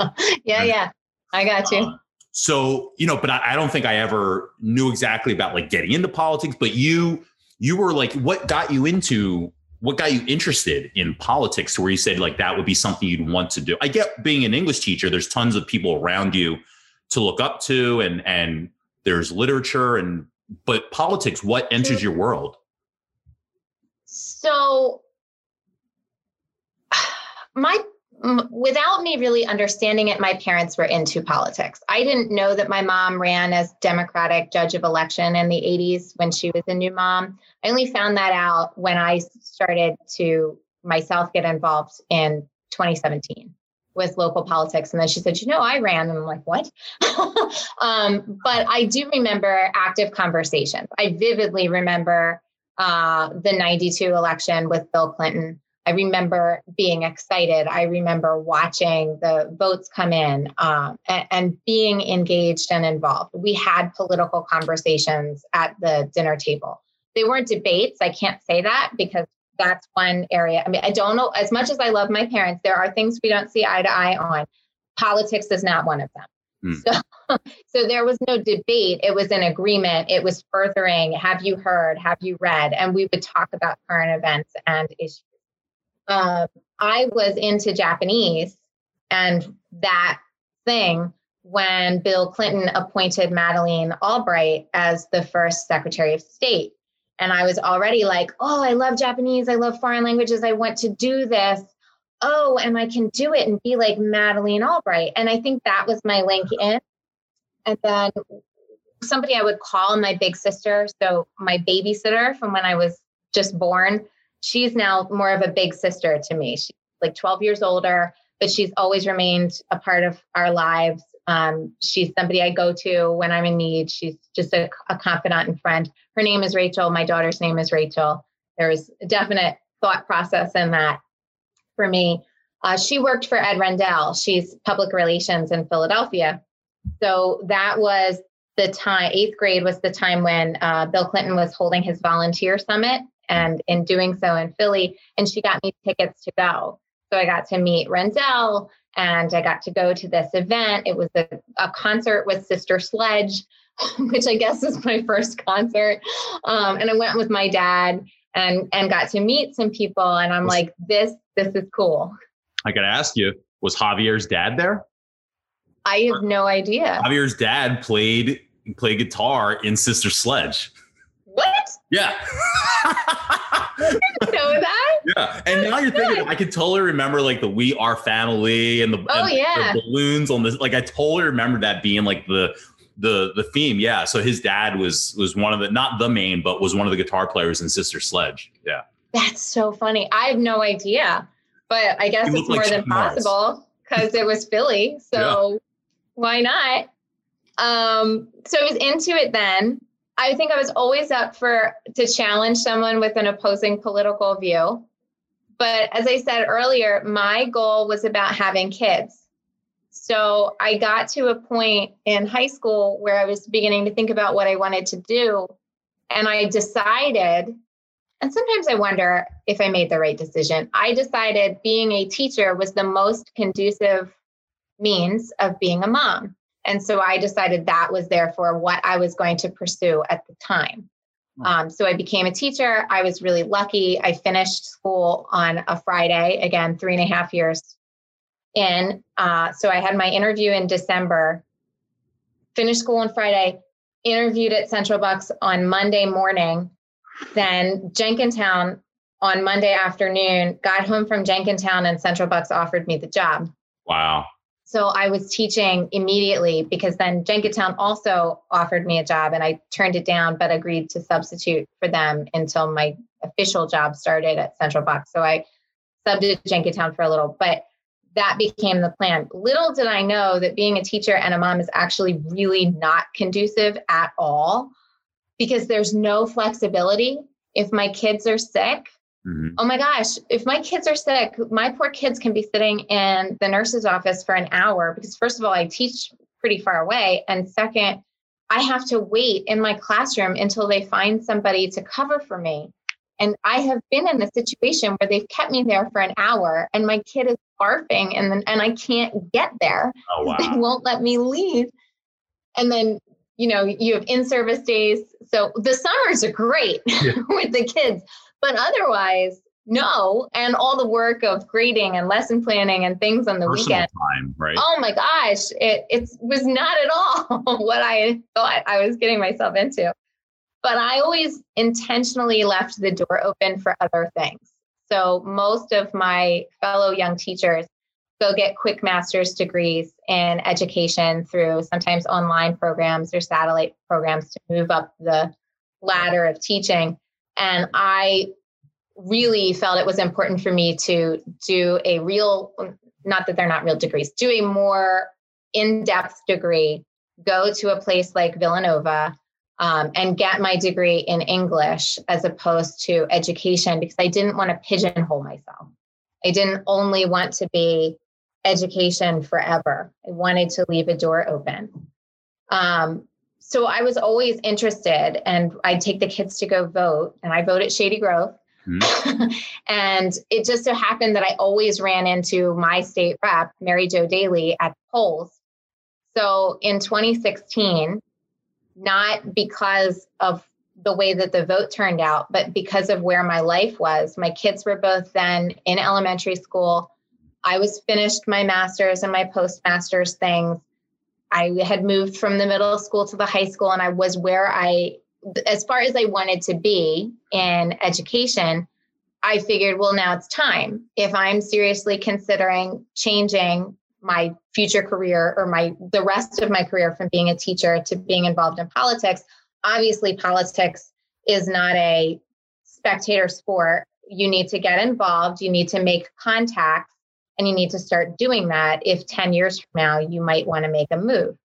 So I stopped and chatted with her for a while and she gave me her card and said, call me after the election. And then we all know how the election turned out. And and I was certainly still enthusiastic myself about getting involved, but now even perhaps more so. So I called Mary Jo and she and I met for coffee and she said, well, you have to get in touch with your area leaders, Shelley Waldman and Sibby Fiambulis.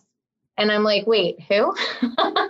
Because we went to school with Alex Fiambulis and his older sister, Andrea Fiambulis, went to Wissahickon and her husband Matt Brockway, was also a Wissahickon grad. They were a year ahead of us in school.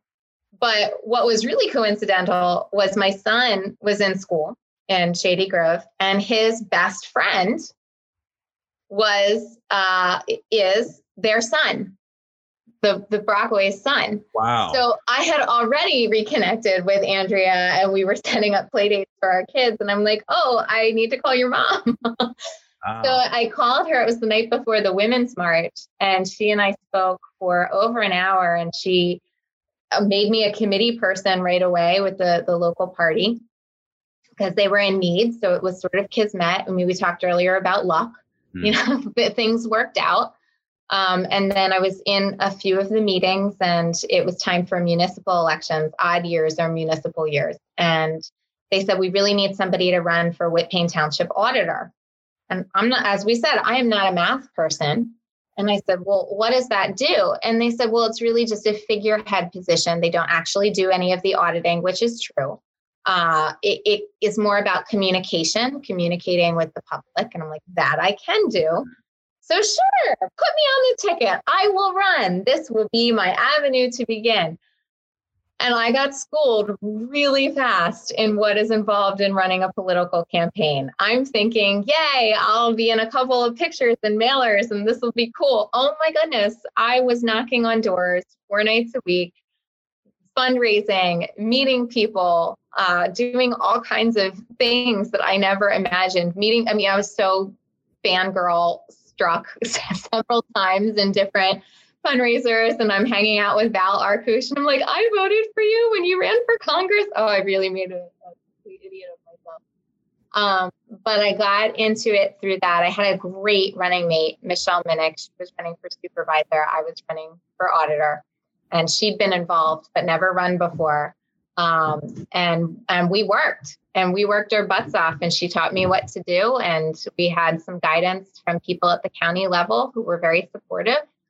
And we made a go, and she won, which was a big deal in Whitpain. And I won. I think I was the first Democratic auditor for the township. And then just because of the way that things worked out in my first auditor meeting, I was made chair of the board of auditors. I'm like, okay, I will be the chair. So that was it. That was the game. And we got out of the election in November, and I met with one of the leaders of the county party with Michelle a month after or 2 weeks after. And I thought we were getting ready to dissolve the PAC, the political PAC that she and I had to form, which I was really glad for because I was the one who had to set that up. And there really wasn't much guidance on how to do it. And you have to put like your social security number to it, and it's going to like the IRS. And I was really scared I screwed something up. So the sooner that I could end my relationship with this, the happier I was going to be. And instead the conversation was, so you're going to run for supervisor in 2 years. And I was like, wait, what? And I think I hyperventilated that this couldn't happen. This was a big strain on my family. I needed to take some time and figure this out. And man, they wear you down, because by June, I agreed that I'd run. So I ran again in 2019. And for the first time in 320 years, the Democrat team that I was a part of, we flipped Whitpain's board and took control of the board. So now we have a 4-1 majority.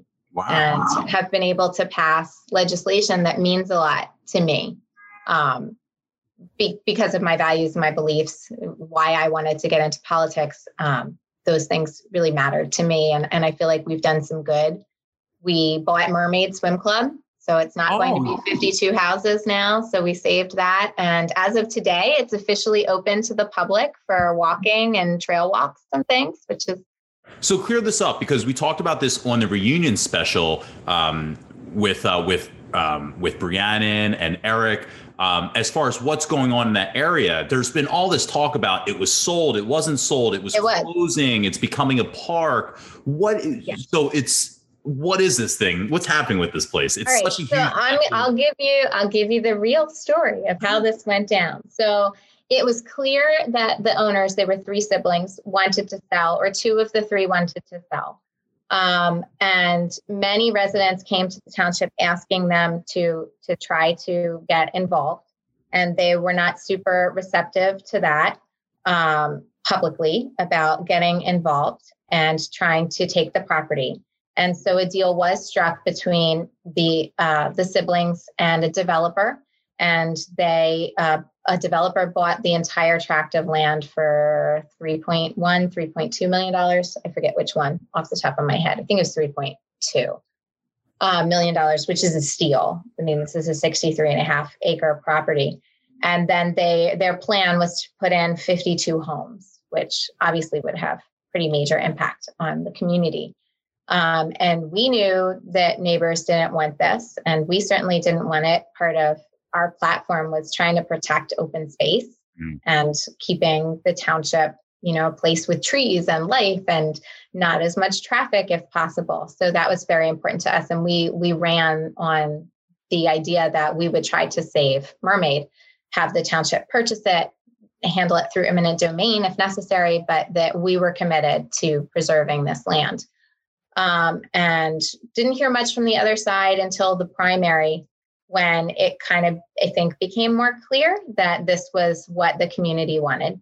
And so then everybody was saying, we're going to save Mermaid. And the then board was working to try to then protect it with a different level of urgency than I certainly perceived prior to that point. So the township entered into some negotiations with the developer, and those had been ongoing for a while. And finally, we came to an agreed upon sale price, and the township purchased it at that price. And the price is quite a bit more than 3.2 million. I think we were 8.2 million, about that. But the reason for it is, the original sale price was a steal. Obviously, the owners did not understand what the property value was. And the development company who's in this for a living, buying and selling of property to develop, they are aware of what the property is worth. So we had our own evaluation done as the township, what the property cost. They did theirs as well. And quite frankly, we still got, you can't take the property for less than it's actually valued for. So yes, we bought it for more. But if we hadn't paid that price, we couldn't have taken them to court and said, see, we want to take this for 3.2. It doesn't work that way. It's worth more than that. So we actually in court would have probably wound up paying millions more than the 8.2 that we bought it for. So yes, they made a huge profit for having a property for less than a year. But that's why you move fast and you're in those industries to flip it. Yeah. So as far as what it is now, the pool is in disrepair, and there were lots of structures that needed to come down that were not safe. So those things have been cleared. The pool has not been cleared out of the property. It's still there. But it is in the middle of the floodplain. Like, there would be problems with keeping the pool. So I can't say with any commitment one way or another what is going to happen to it. The township's putting out a survey to try to feel out the residents. What do you want to do with this? And it will probably be years of us working in stages to add things. So for the time being, it's open today as trails. They've mowed some paths, and they've fenced off places that would be unsafe for people to go. But you can go and walk the beautiful area. They've done a lot of work to clean it up. So any Whitpain folk or people feeling nostalgic who want to take a drive down, it's supposed to be a beautiful weekend. So go enjoy Mermaid. I've stated many times that I did 2 years of summer camp at Mermaid Lake. So it holds a special place in my heart. I get it. My husband and his twin brother worked there through high school and college too. So when I was going over for one of my private visits as supervisor, he's like, I could give you a tour. I'll drive you around. So I know it's a special place for a lot of people. So I'm hopeful that we'll get a pool. And I mean, this is going to be such a gem for the community. And the fact that it's not houses and we can all use it, no matter what, we eventually wind up getting in there. I think it'll be really usable. That's we've fun. Talked about pickleball because that's a big thing. And The basketball courts, I think, are close to being usable already. So lots of places for people to be. That's an exciting story just about, your run into politics. And, I've told you it's definitely, and I geek out with Leslie talking about politics all the time. And, it's definitely a passion of mine. So when you talk about, doing small steps so that in 10 years, you can maybe have your foot in the door of what you want to do. That's something that I will keep in the back of my mind, as, Yeah, I mean, at least, and I can only speak from the Democratic side, it's an amazingly well-established network to the point that, I started this thinking that I was going to be just a little peon. And I have Congresswoman Madeleine Dean on speed dial, and she and I will text throughout the day here and there when there's something going on. Or I had signed my daughter up for a summer camp locally, and I got there and they weren't following the COVID guidelines. And I was in this, am I crazy moment? Do I need to do something about this? And I called Val Arkush, our county commissioner. I was like, Val, and she answered on the first ring. She said, Kim, what's up? You wind up very quickly meeting really awesome people who have accomplished so much and paved the path for so many people. Got to enjoy a meeting with State Rep Kenyatta a couple weeks ago. I mean, just the people who are out there doing the hard work of advancing progressive values. They're in it to support each other. They're in it to bring people along. And it's neat who you get to meet and what you get to hear and what you get to learn about what we can do. So we also passed a human relations ordinance so that LGBTQ plus people cannot be discriminated against in Whitpain Township for their sexuality when applying for housing or when applying for a job. And they weren't protected within our township until that. I mean, that's awesome that we've been able to do those things. And I wouldn't have known what ability we'd have to do those things without the awesome team of leaders throughout the county. So that's awesome. Lucky. Yeah, it's good. So when you want to get into it, I'll give you Sibby Theoboulos's number and we'll hook you up. Thank you. Always looking for good people. Look out. I know people down in the city too. That's where you are. So you need those contacts. I got you. Right. We'll start the clock. Baby steps for me. There you go. We talked about not having or maybe not fitting in so much. And one of the things that I talk about a lot on the podcast with people is that I always felt kind of like out of place as far as like a maturity level from, a dating perspective, from a party perspective, just everything that it seemed like, the large en masse group of kids were doing was very outside of my realm. I didn't date. I didn't go to parties. I didn't drink.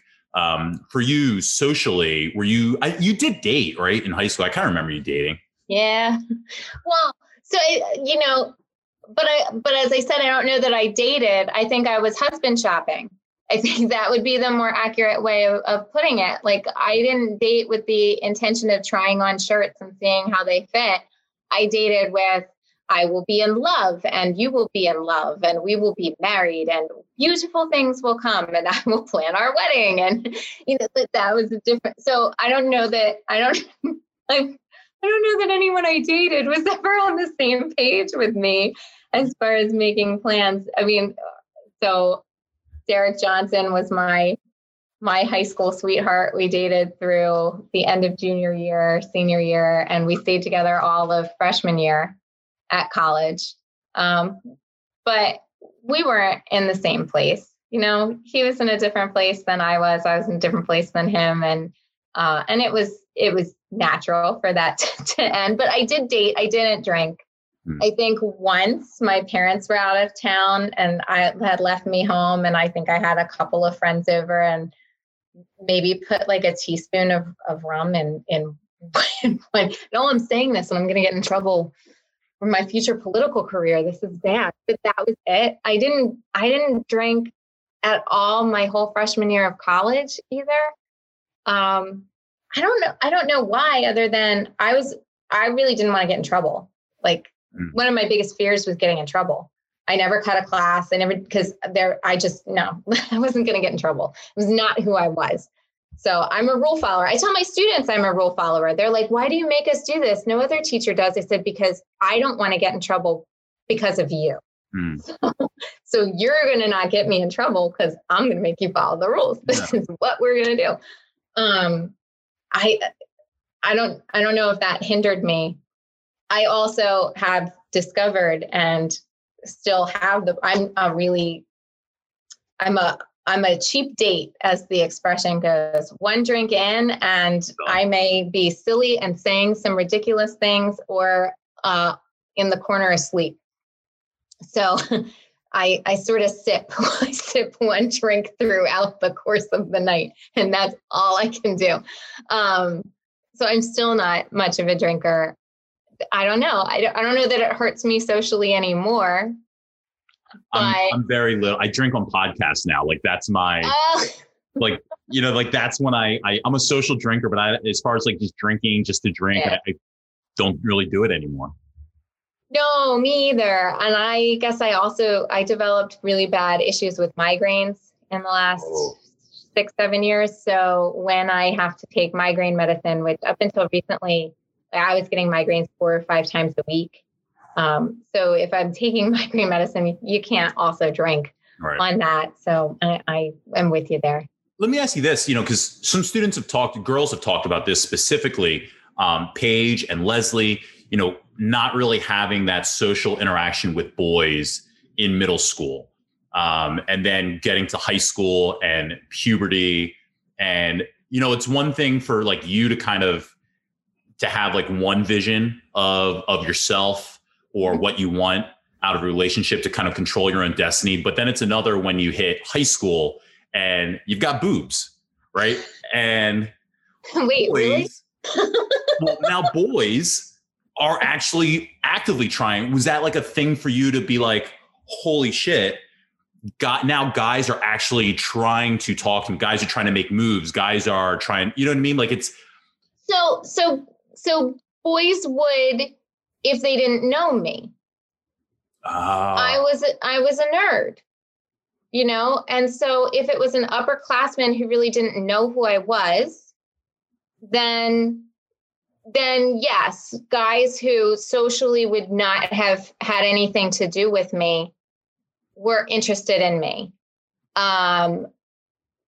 My sophomore year boyfriend went to Episcopal Academy. I met him because I took voice lessons and he and I did a duet in one of my voice teacher's performances. He was like Mr. High School, captain of the football team and the softball team, and drank every weekend and did all of the things that you see in the made-for-TV movies that high schoolers are supposed to do. And if he had known me, he never would have expressed interest in me. And that's actually why we broke up.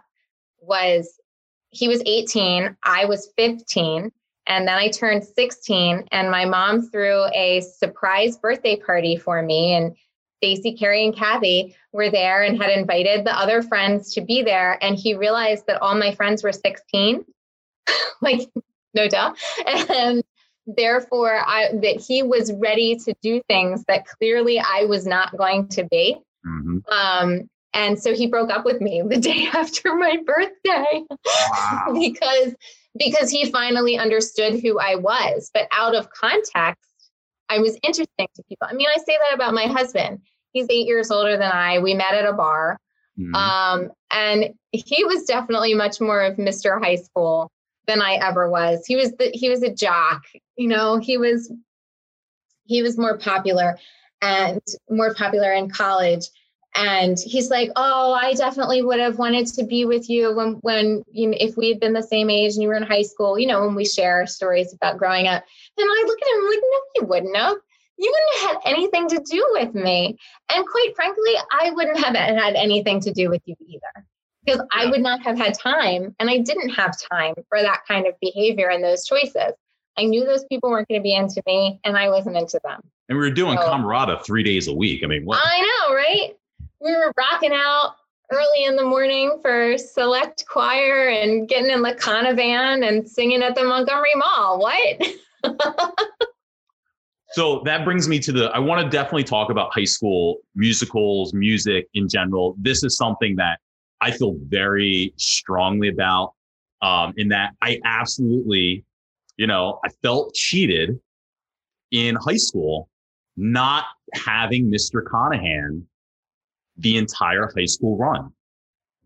So in talking to, JP and Mike Clyburn and Barclay, who have just these stories of Mr. Hood and what an impact that Mr. Hood was, and knowing, Adam Greger and just all these kids who had these relationships with Mr. Hood. And that's what I felt like we were starting to develop with Mr. Conahan, but it was our senior year that was starting, because we didn't have him. And we had Mrs. Reckner through most of middle school, and then every semester was taking sabbaticals. So I'm going to tell you my story, Kim. Good. Tell me your story, and then I'll tell you mine. And then you respond because it involves you. So senior year, I'm going there. Senior year, we were doing My Fair Lady. I did not want to do My Fair Lady. We were all told, hey, if all the guys sign up, we can do something badass for the guys.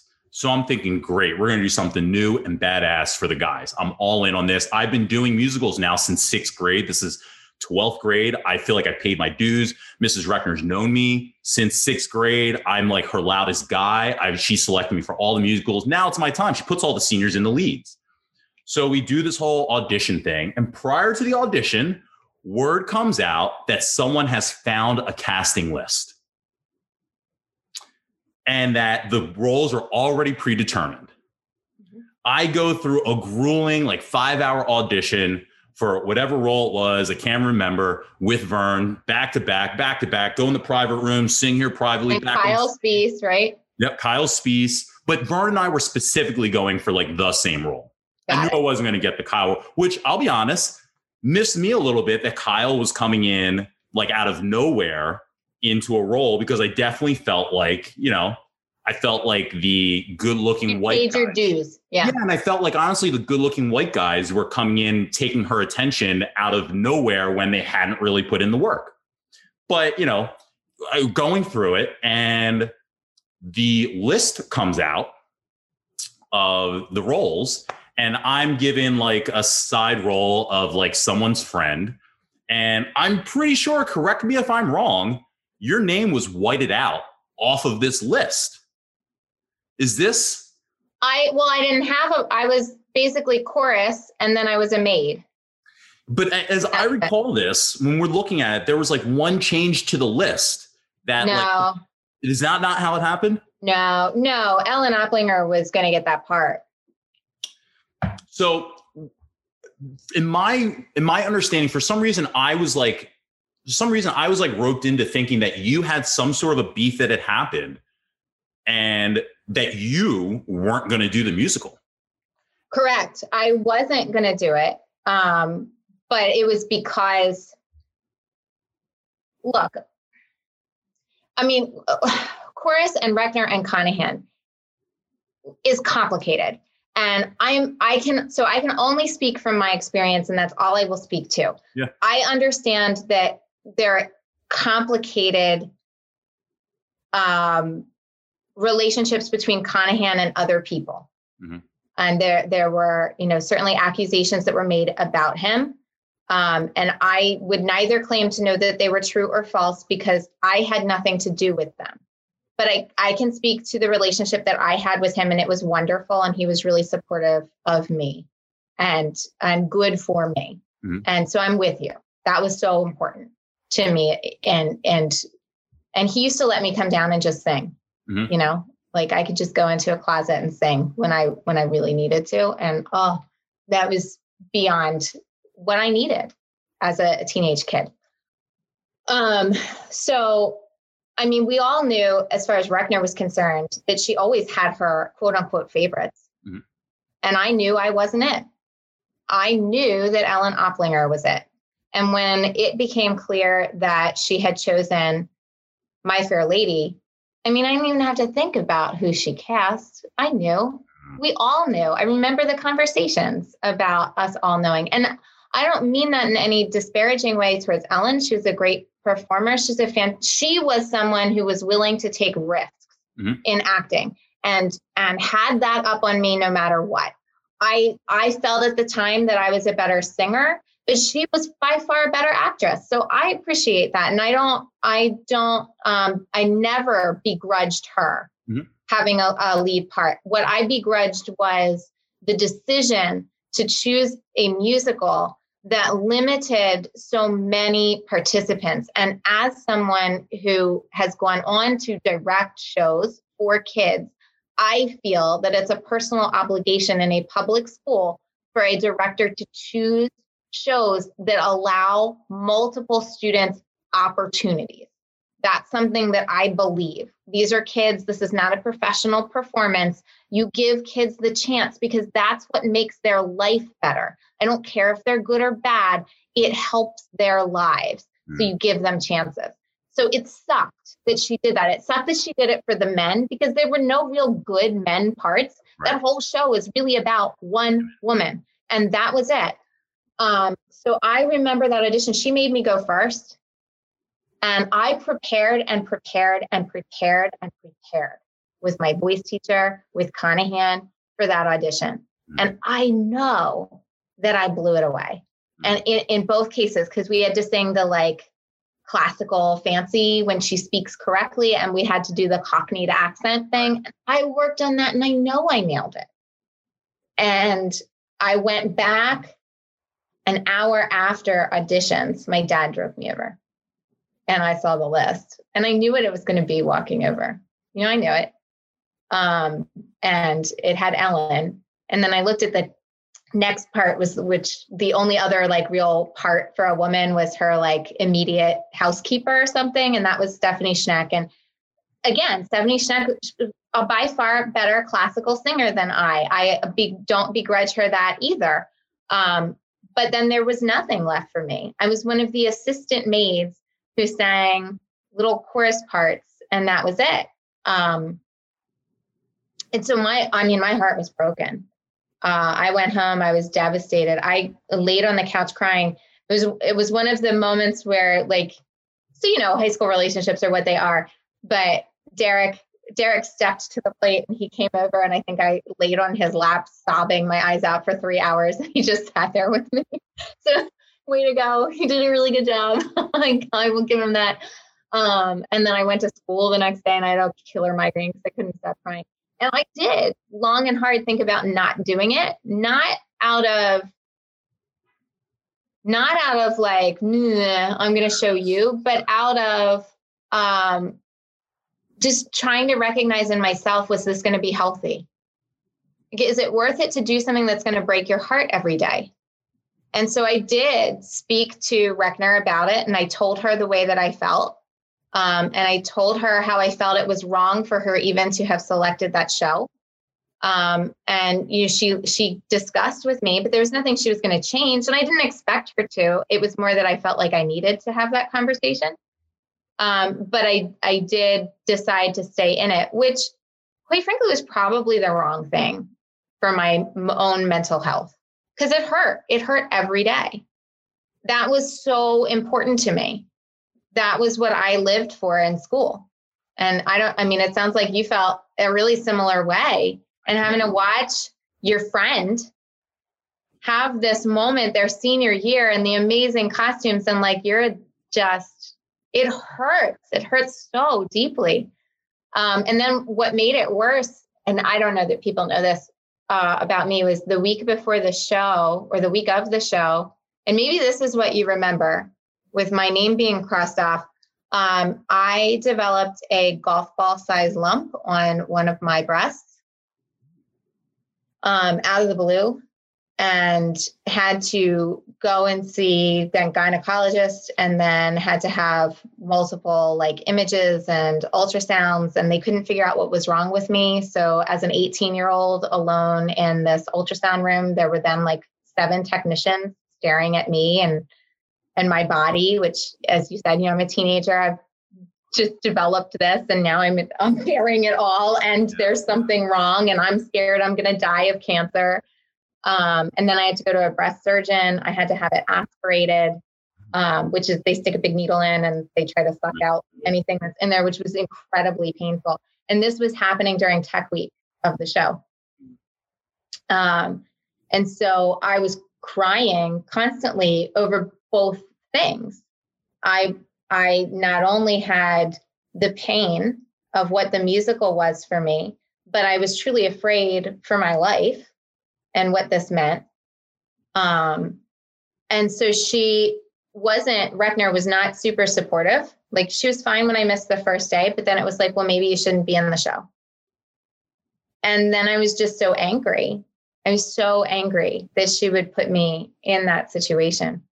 But speaking about Conahan, after the audition, he was at the auditions. I don't know if you remember that. I don't. He drove over to my mom's work and sat with her for an hour and talked about what the process had been in auditions.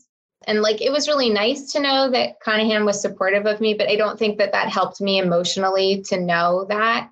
Like, that just made me feel further scorned.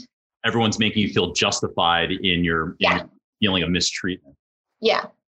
And again, I really want to be clear that there was never any feeling of begrudging staff. There was never any feeling of begrudging Ellen. They deserved those parts. Totally.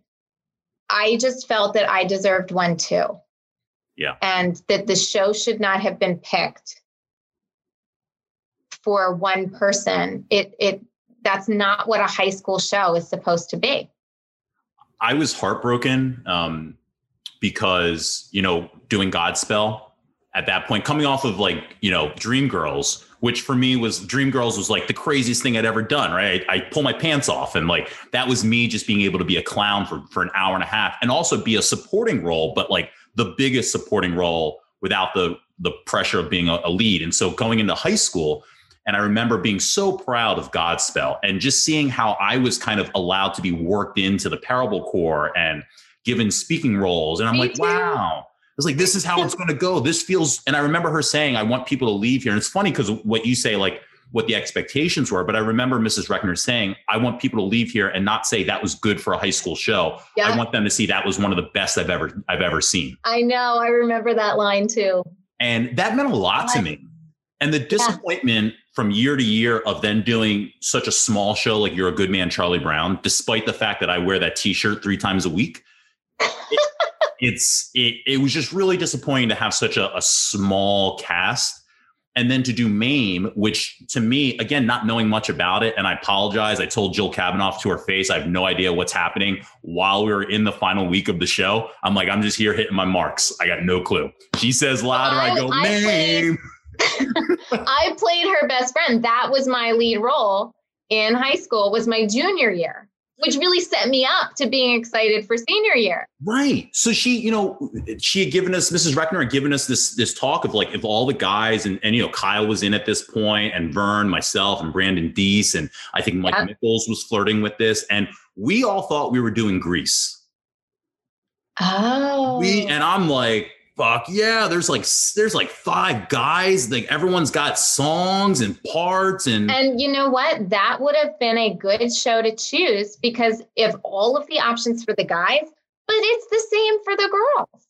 There's Sandy, there's Rizzo, there's all of the other pink ladies. Beauty Queen Dropout. There's everyone is the audience is allowed to have a favorite, where it doesn't matter who the lead is, they can all go, oh, I liked Rizzo, or I like Kenickie. Yeah. Same thing with like Guys and Dolls. It would have been the same scenario. So many options. So when that all happened, I was like, and they picked My Fair Lady. And then I heard that you weren't going to do it. I thought, that sounds like a great idea. I'm out. Oh. And I left. I quit. I told her, I said, I'm out. I'm not doing it. And, I had so many mixed emotions, especially once I found out that you were still in. And it's interesting. I wish we talked about this. I know. And I'll be honest, I probably made like, oh, you're not quitting now. I probably like said something like that, because I think I felt like a loser. Like I gave up.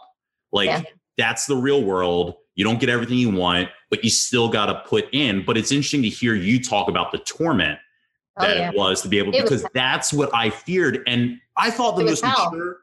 Yeah, I thought the most mature decision of my life at that point was to make that decision of I can't do this 4 hours a day, 4 days a week if I don't want to do if I don't even like what I'm doing in my senior year. I didn't want to commit that time in my senior year to doing a show that I felt so slighted by. I felt like I put in all that work to have this role. And if I can't have this role, I don't want to keep doing this. I've done that. I'm out. Good for you. And, well, I remember though, and really not until talking to you did I always kind of regretted or felt like I made the wrong decision, and I never knew how you felt about it. And I remember sitting there watching it and just like watching it in the crowd. And I went to like the cast, party, not but like the gathering at Friendly's after the first night. And that feeling of like, everyone, you have that camaraderie with everyone, but you didn't. But you're not a part of it. Didn't do it. And I was there as like a friend with everyone. Like, you guys killed it. It was great. And everyone was kind of like, oh yeah, Brad, you should have been there. I'm like, yeah, I got it. But it felt phony. It felt like I didn't belong. And it's one of those things like I always regret. Now I ended up going into, that's when I focused on video and film, and I went into TV Lab, and that's what I did with all my spare time. And now here we are. But there you go. Up until that moment when I dropped out, I always thought I was going to go to college as a theater major. I thought, and so when you talk about like this unrealistic fairy tale future dream, that's how I live my life. And I thought I was going to Broadway. That's what I want, right? I was acting. I was like, this is what I thought was my world, was going to Broadway and being a performer. And that moment killed it. Well, so I'm with you. I felt that killed it for me too. And then going to Bucknell, I was excited to have a different opportunity to participate in musical theater. And I got there and I had been told, oh yeah, we'll do musical theater. We don't do it a ton, but we'll do it for sure. And there was a guest professor who was a former alum who was there, and she had been working on writing her own plays and musicals. So there was a musical, Gutterballs the musical was what Gutterballs, which is actually really fun. It was really fun. And I got the lead my freshman year, but like we performed in a cafeteria. It was not the main stage production by any means. And that was the only musical my entire time at Bucknell. So all of the other productions were these highfalutin things that were absurd and weird. Like just, weird things that you expect weird college professors to pick. That's what they were. And I always had teeny tiny bit parts. So not only had Reckner killed this, but I went to college and I didn't feel redeemed in any sense of the word. So it was over. It was just, that was gone. Pretty interesting. I've always wanted to talk to you about this. Well, now we have. Now I got it. How did you choose Bucknell? All right. So I was determined that I wanted to go to UVA. For whatever reason, and I don't remember why, I got it in my head, that's where I wanted to go.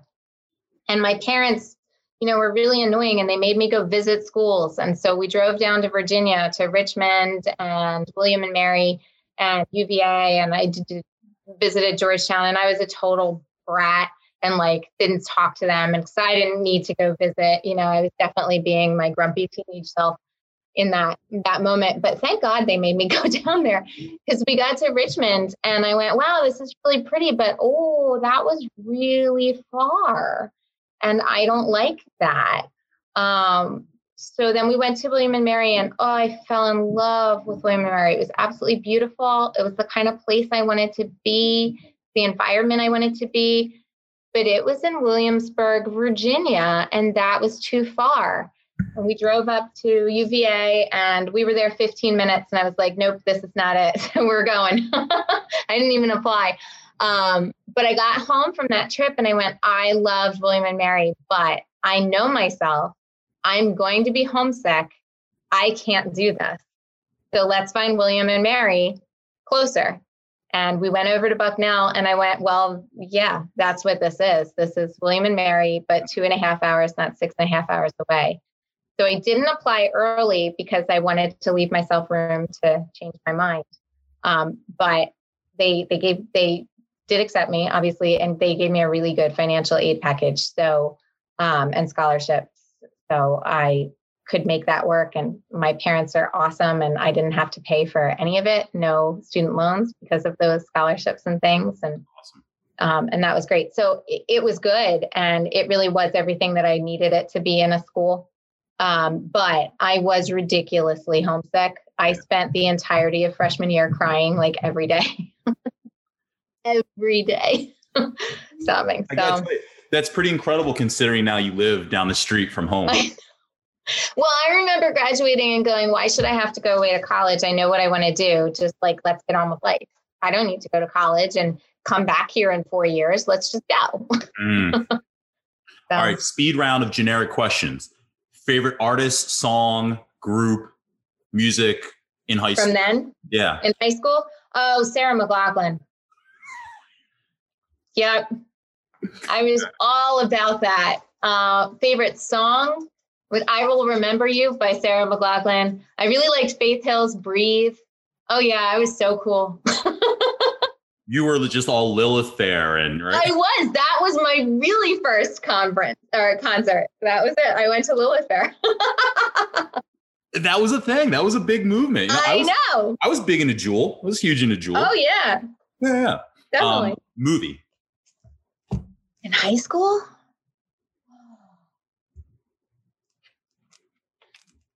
I have no clue. Ooh. I mean, I really liked the Julia Roberts ones, like My Best Friend's Wedding. Oh, I was such a nerd. My favorite movie in college was Runaway Bride with Julia Roberts and Richard Gere, but I think that was just past. Yeah. Yeah, so I don't know. That's my best guess. Yeah, like that's one of those. Yeah, that's one of those, like, they're all sitting around the table singing, right? Yeah. Forever and ever. Yep. Okay. That was all of them. That was it. That was it. That was your flash round of generic questions. That's it. Yeah. Unless I ask you least favorite teacher. I don't always ask it, but sometimes I do. I will never forgive Mrs. McDonough. I don't. Biology. Biology. Forgive. Why? No. So I was on the path to be valedictorian. And third marking period, senior year, which was when the musical was going on and when I found the big old breast lump, I bombed a test. And so I was going to finish with like an 89. And so third marking period, senior year was where they cut it off and you had to have all A's. And my mother called her. My mom never called my teachers. My mom called her and said, look, this is what's going on. Can you let her retake the test or something? And she was apparently so offended that my mom called that she therefore refused to let me. And so she gave me the B. And that really broke it added to the heartbreak of what that year had been. And as a teacher, there are absolutely times when it's the appropriate thing to give a kid another chance.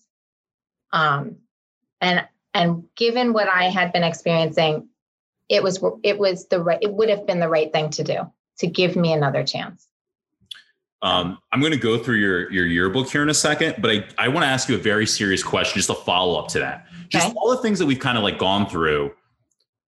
I'm just curious. I'll just ask it flat out. And it's a weird thing to ask, but you know, you're a pretty blonde who, you know, did well in school, who was pretty well involved, but that can garner a very negative reaction at times from people due to their own insecurities at many times. Do you think these things that were going on, the Reckner stuff, McDonough, and just other slights, do you think any of this had to do with just your kind of like goody two shoes, all American, I guess, stereotypical, and not that you were that person, but no, I follow you. You know, do you think that you were battling, and this is weird to ask, like just like you said, like a plain white girl, as you kind of like describe yourself, right? To talk about were you discriminated against, but do you think you were discriminated against because of just kind of your presentation? I don't know. I mean, I guess I could see that who I am could rub people the wrong way. Maybe it's intimidating. maybe. Okay. At the same time, I have to be honest and understand that the way that I look and who I am has opened doors to me that probably wouldn't be open to someone else. So turnabout's fair play if I've been discriminated against in any way, or if I intimidate people and therefore that they've reacted to me in some way because of the way that I look and the way that I present. In turn, I know I've had opportunities that I wouldn't have had. So I think that's not fair. It's a really good answer. I think that people would perceive that I live a charmed life. And I think I look like I have the all-American. I mean, my dog's in the background, got the 2.5 kids and the cat, and I got it all going for me. And I can't deny that I don't. I do. I have an awesome life. But even with an awesome life, I don't, you hide a lot, and you intentionally or unintentionally, I mean, people don't know all your business. You don't air your dirty laundry everywhere you go. And it doesn't mean that just because it looks one way, it is one way. Mm-hmm. So I'm very lucky and I'm very grateful. I don't know that it always looks like as much of a balancing act as it is. No, I get that. And especially as you become an adult, but when things feel like out of spite and you start like recognizing a pattern of how people act, it's like, well, it doesn't, like you said, like when a child asks for a second chance, like there's no reason to not give it. So it just felt like, I just wanted to ask if you ever felt that way personally, or if they just kind of seemed like individual incidents happening all around the same time. I think that if I felt like I was being treated badly, that it probably didn't have anything to do with my looks, but may have to do with being a nerd or being a goody two shoes or being or needing to be put in my place. I never had a feeling that anything had to do with being a blonde girl. It's funny because those are kind of all the negative descriptors that you hear about women in politics when they're being criticized. Those are a lot of the common, like, oh, she needs to be put in, or she's eager, or she's too ambitious, or too, right? Those are kind of versus, it's always described as differently. So it's, all that is just very, as it was all hitting my head. I was like, this is a really interesting dichotomy that you're kind of dealing with. Yeah. But at the same time, it also, I'm not a person of color, and I imagine it would be more difficult to get into politics if I was. So it opens doors and it closes doors. Yeah. It's really a healthy way to look at it. Oh. Well, thanks. I try. All right. Thank you. Wait, we're going to go real fast. There you are. It looks you look exactly the same. I'll be honest. I wish. Thank you. What is PYEA? You did it for 3 years. Pennsylvania Youth Education Association. Okay. Asian Studies, Key Club, Interact, Musical, Drama Club, Trojan Times, Graduation Project Committee. I was there too. Cross country for 1 year when you broke your foot. Mm-hmm. National Honor Society. Oh, yes. Pretty full card, pretty involved. Faith is believing in something when common sense tells you not to. You still there? Miracle on 34th Street, the old one. Okay. An amazing love to my mom, dad, and friends. EH, Emily Hofield. Yeah. Look at me. SC, Steph Christ. No, probably. Oh, Steph Cohen. Okay. MH. No idea. No way. I can't think of it. No. EO, Ellen Oplinger. Yep. And the girls. Is there another group of the girls? Probably. Lower tier. Third round friends. No, that was probably Stacy, Kathy, Carrie, Kimmy. The normal crew. Yeah. Your support is unreal. DJ, I love your devious smiles and blue eyes. Derek did have pretty eyes, didn't he? He did. Tim, I know you got to go. This has been like so much fun. It has. Thanks so much, Brad. I really appreciate it. And let's keep in touch because you never know. I might have some more questions on political things or whatever, but just in general, let's keep in touch because you're fun to talk to. You are too, Brad. I'd love to. We can commiserate more about musical theater. Awesome. Awesome. Thank you. Thanks, Kim. Bye. Bye. All right. That was my conversation with Kimberly Koch. So, like I said, I knew I was going to talk to Kim about music and musicals and Mrs. Reckner and Mr. Conahan. I obviously didn't know Kim's entire story or even the correct version of it. So I appreciate her sharing her very honest story with me and subsequently with all of you. And I do have to say, I found Kim's perspective so much healthier than mine. The way she talked about not being mad that someone else may have gotten a part that she wanted, but the fact that there were no other parts for her. And in my situation where I was going head to head with someone for a role in My Fair Lady, I never looked at it that way, that I was more upset that there just weren't other parts. Again, talking about wanting to do Grease because there were so many roles. I don't think I've ever been able to focus my frustration in the right direction. I've kind of joked a little bit about animosity towards Vern, who I was in competition with, but I think the way that Kim put it, I was truly much more upset with the fact that we didn't have an option that was satisfactory for all of us to shine. And Kim really nailed that feeling. By the time we got to the end of the interview, Kim did have to go. But one of the things I wish I had an opportunity to talk to Kim about was her interest in African American literature. That kind of came out of nowhere, and I don't think it registered until going back and listening to this episode again and like, oh, wow, that's super interesting. And I just didn't get into it at all. But I felt the way that Kim spoke about a lot of things, especially when I asked her, questions about the way that people treat her because of her looks. I just felt that she had such a grounded point of view. So I appreciated Kim's thoughts on race and diversity. So I am curious how much of her studies influenced that. I told Kim the other day I do look forward to talking to her again, so hopefully we can keep that promise. Don't forget, the day after Thanksgiving, at youtube.com/redshirtplaya, a special 90s movie club, myself, previous guest Kelly Brook Morton, and often talked and Instagrammed about Chrissy Schuck. We're watching The Skulls, so I suggest you watch The Skulls and then come back the day after Thanksgiving and close out the holiday right. In 2 weeks, just a few days later, in 2 weeks, on a Monday morning, we're back in form. My guest will be Paul Cannon. Paul's another classmate from homeroom, and I kind of remember brief interactions with him.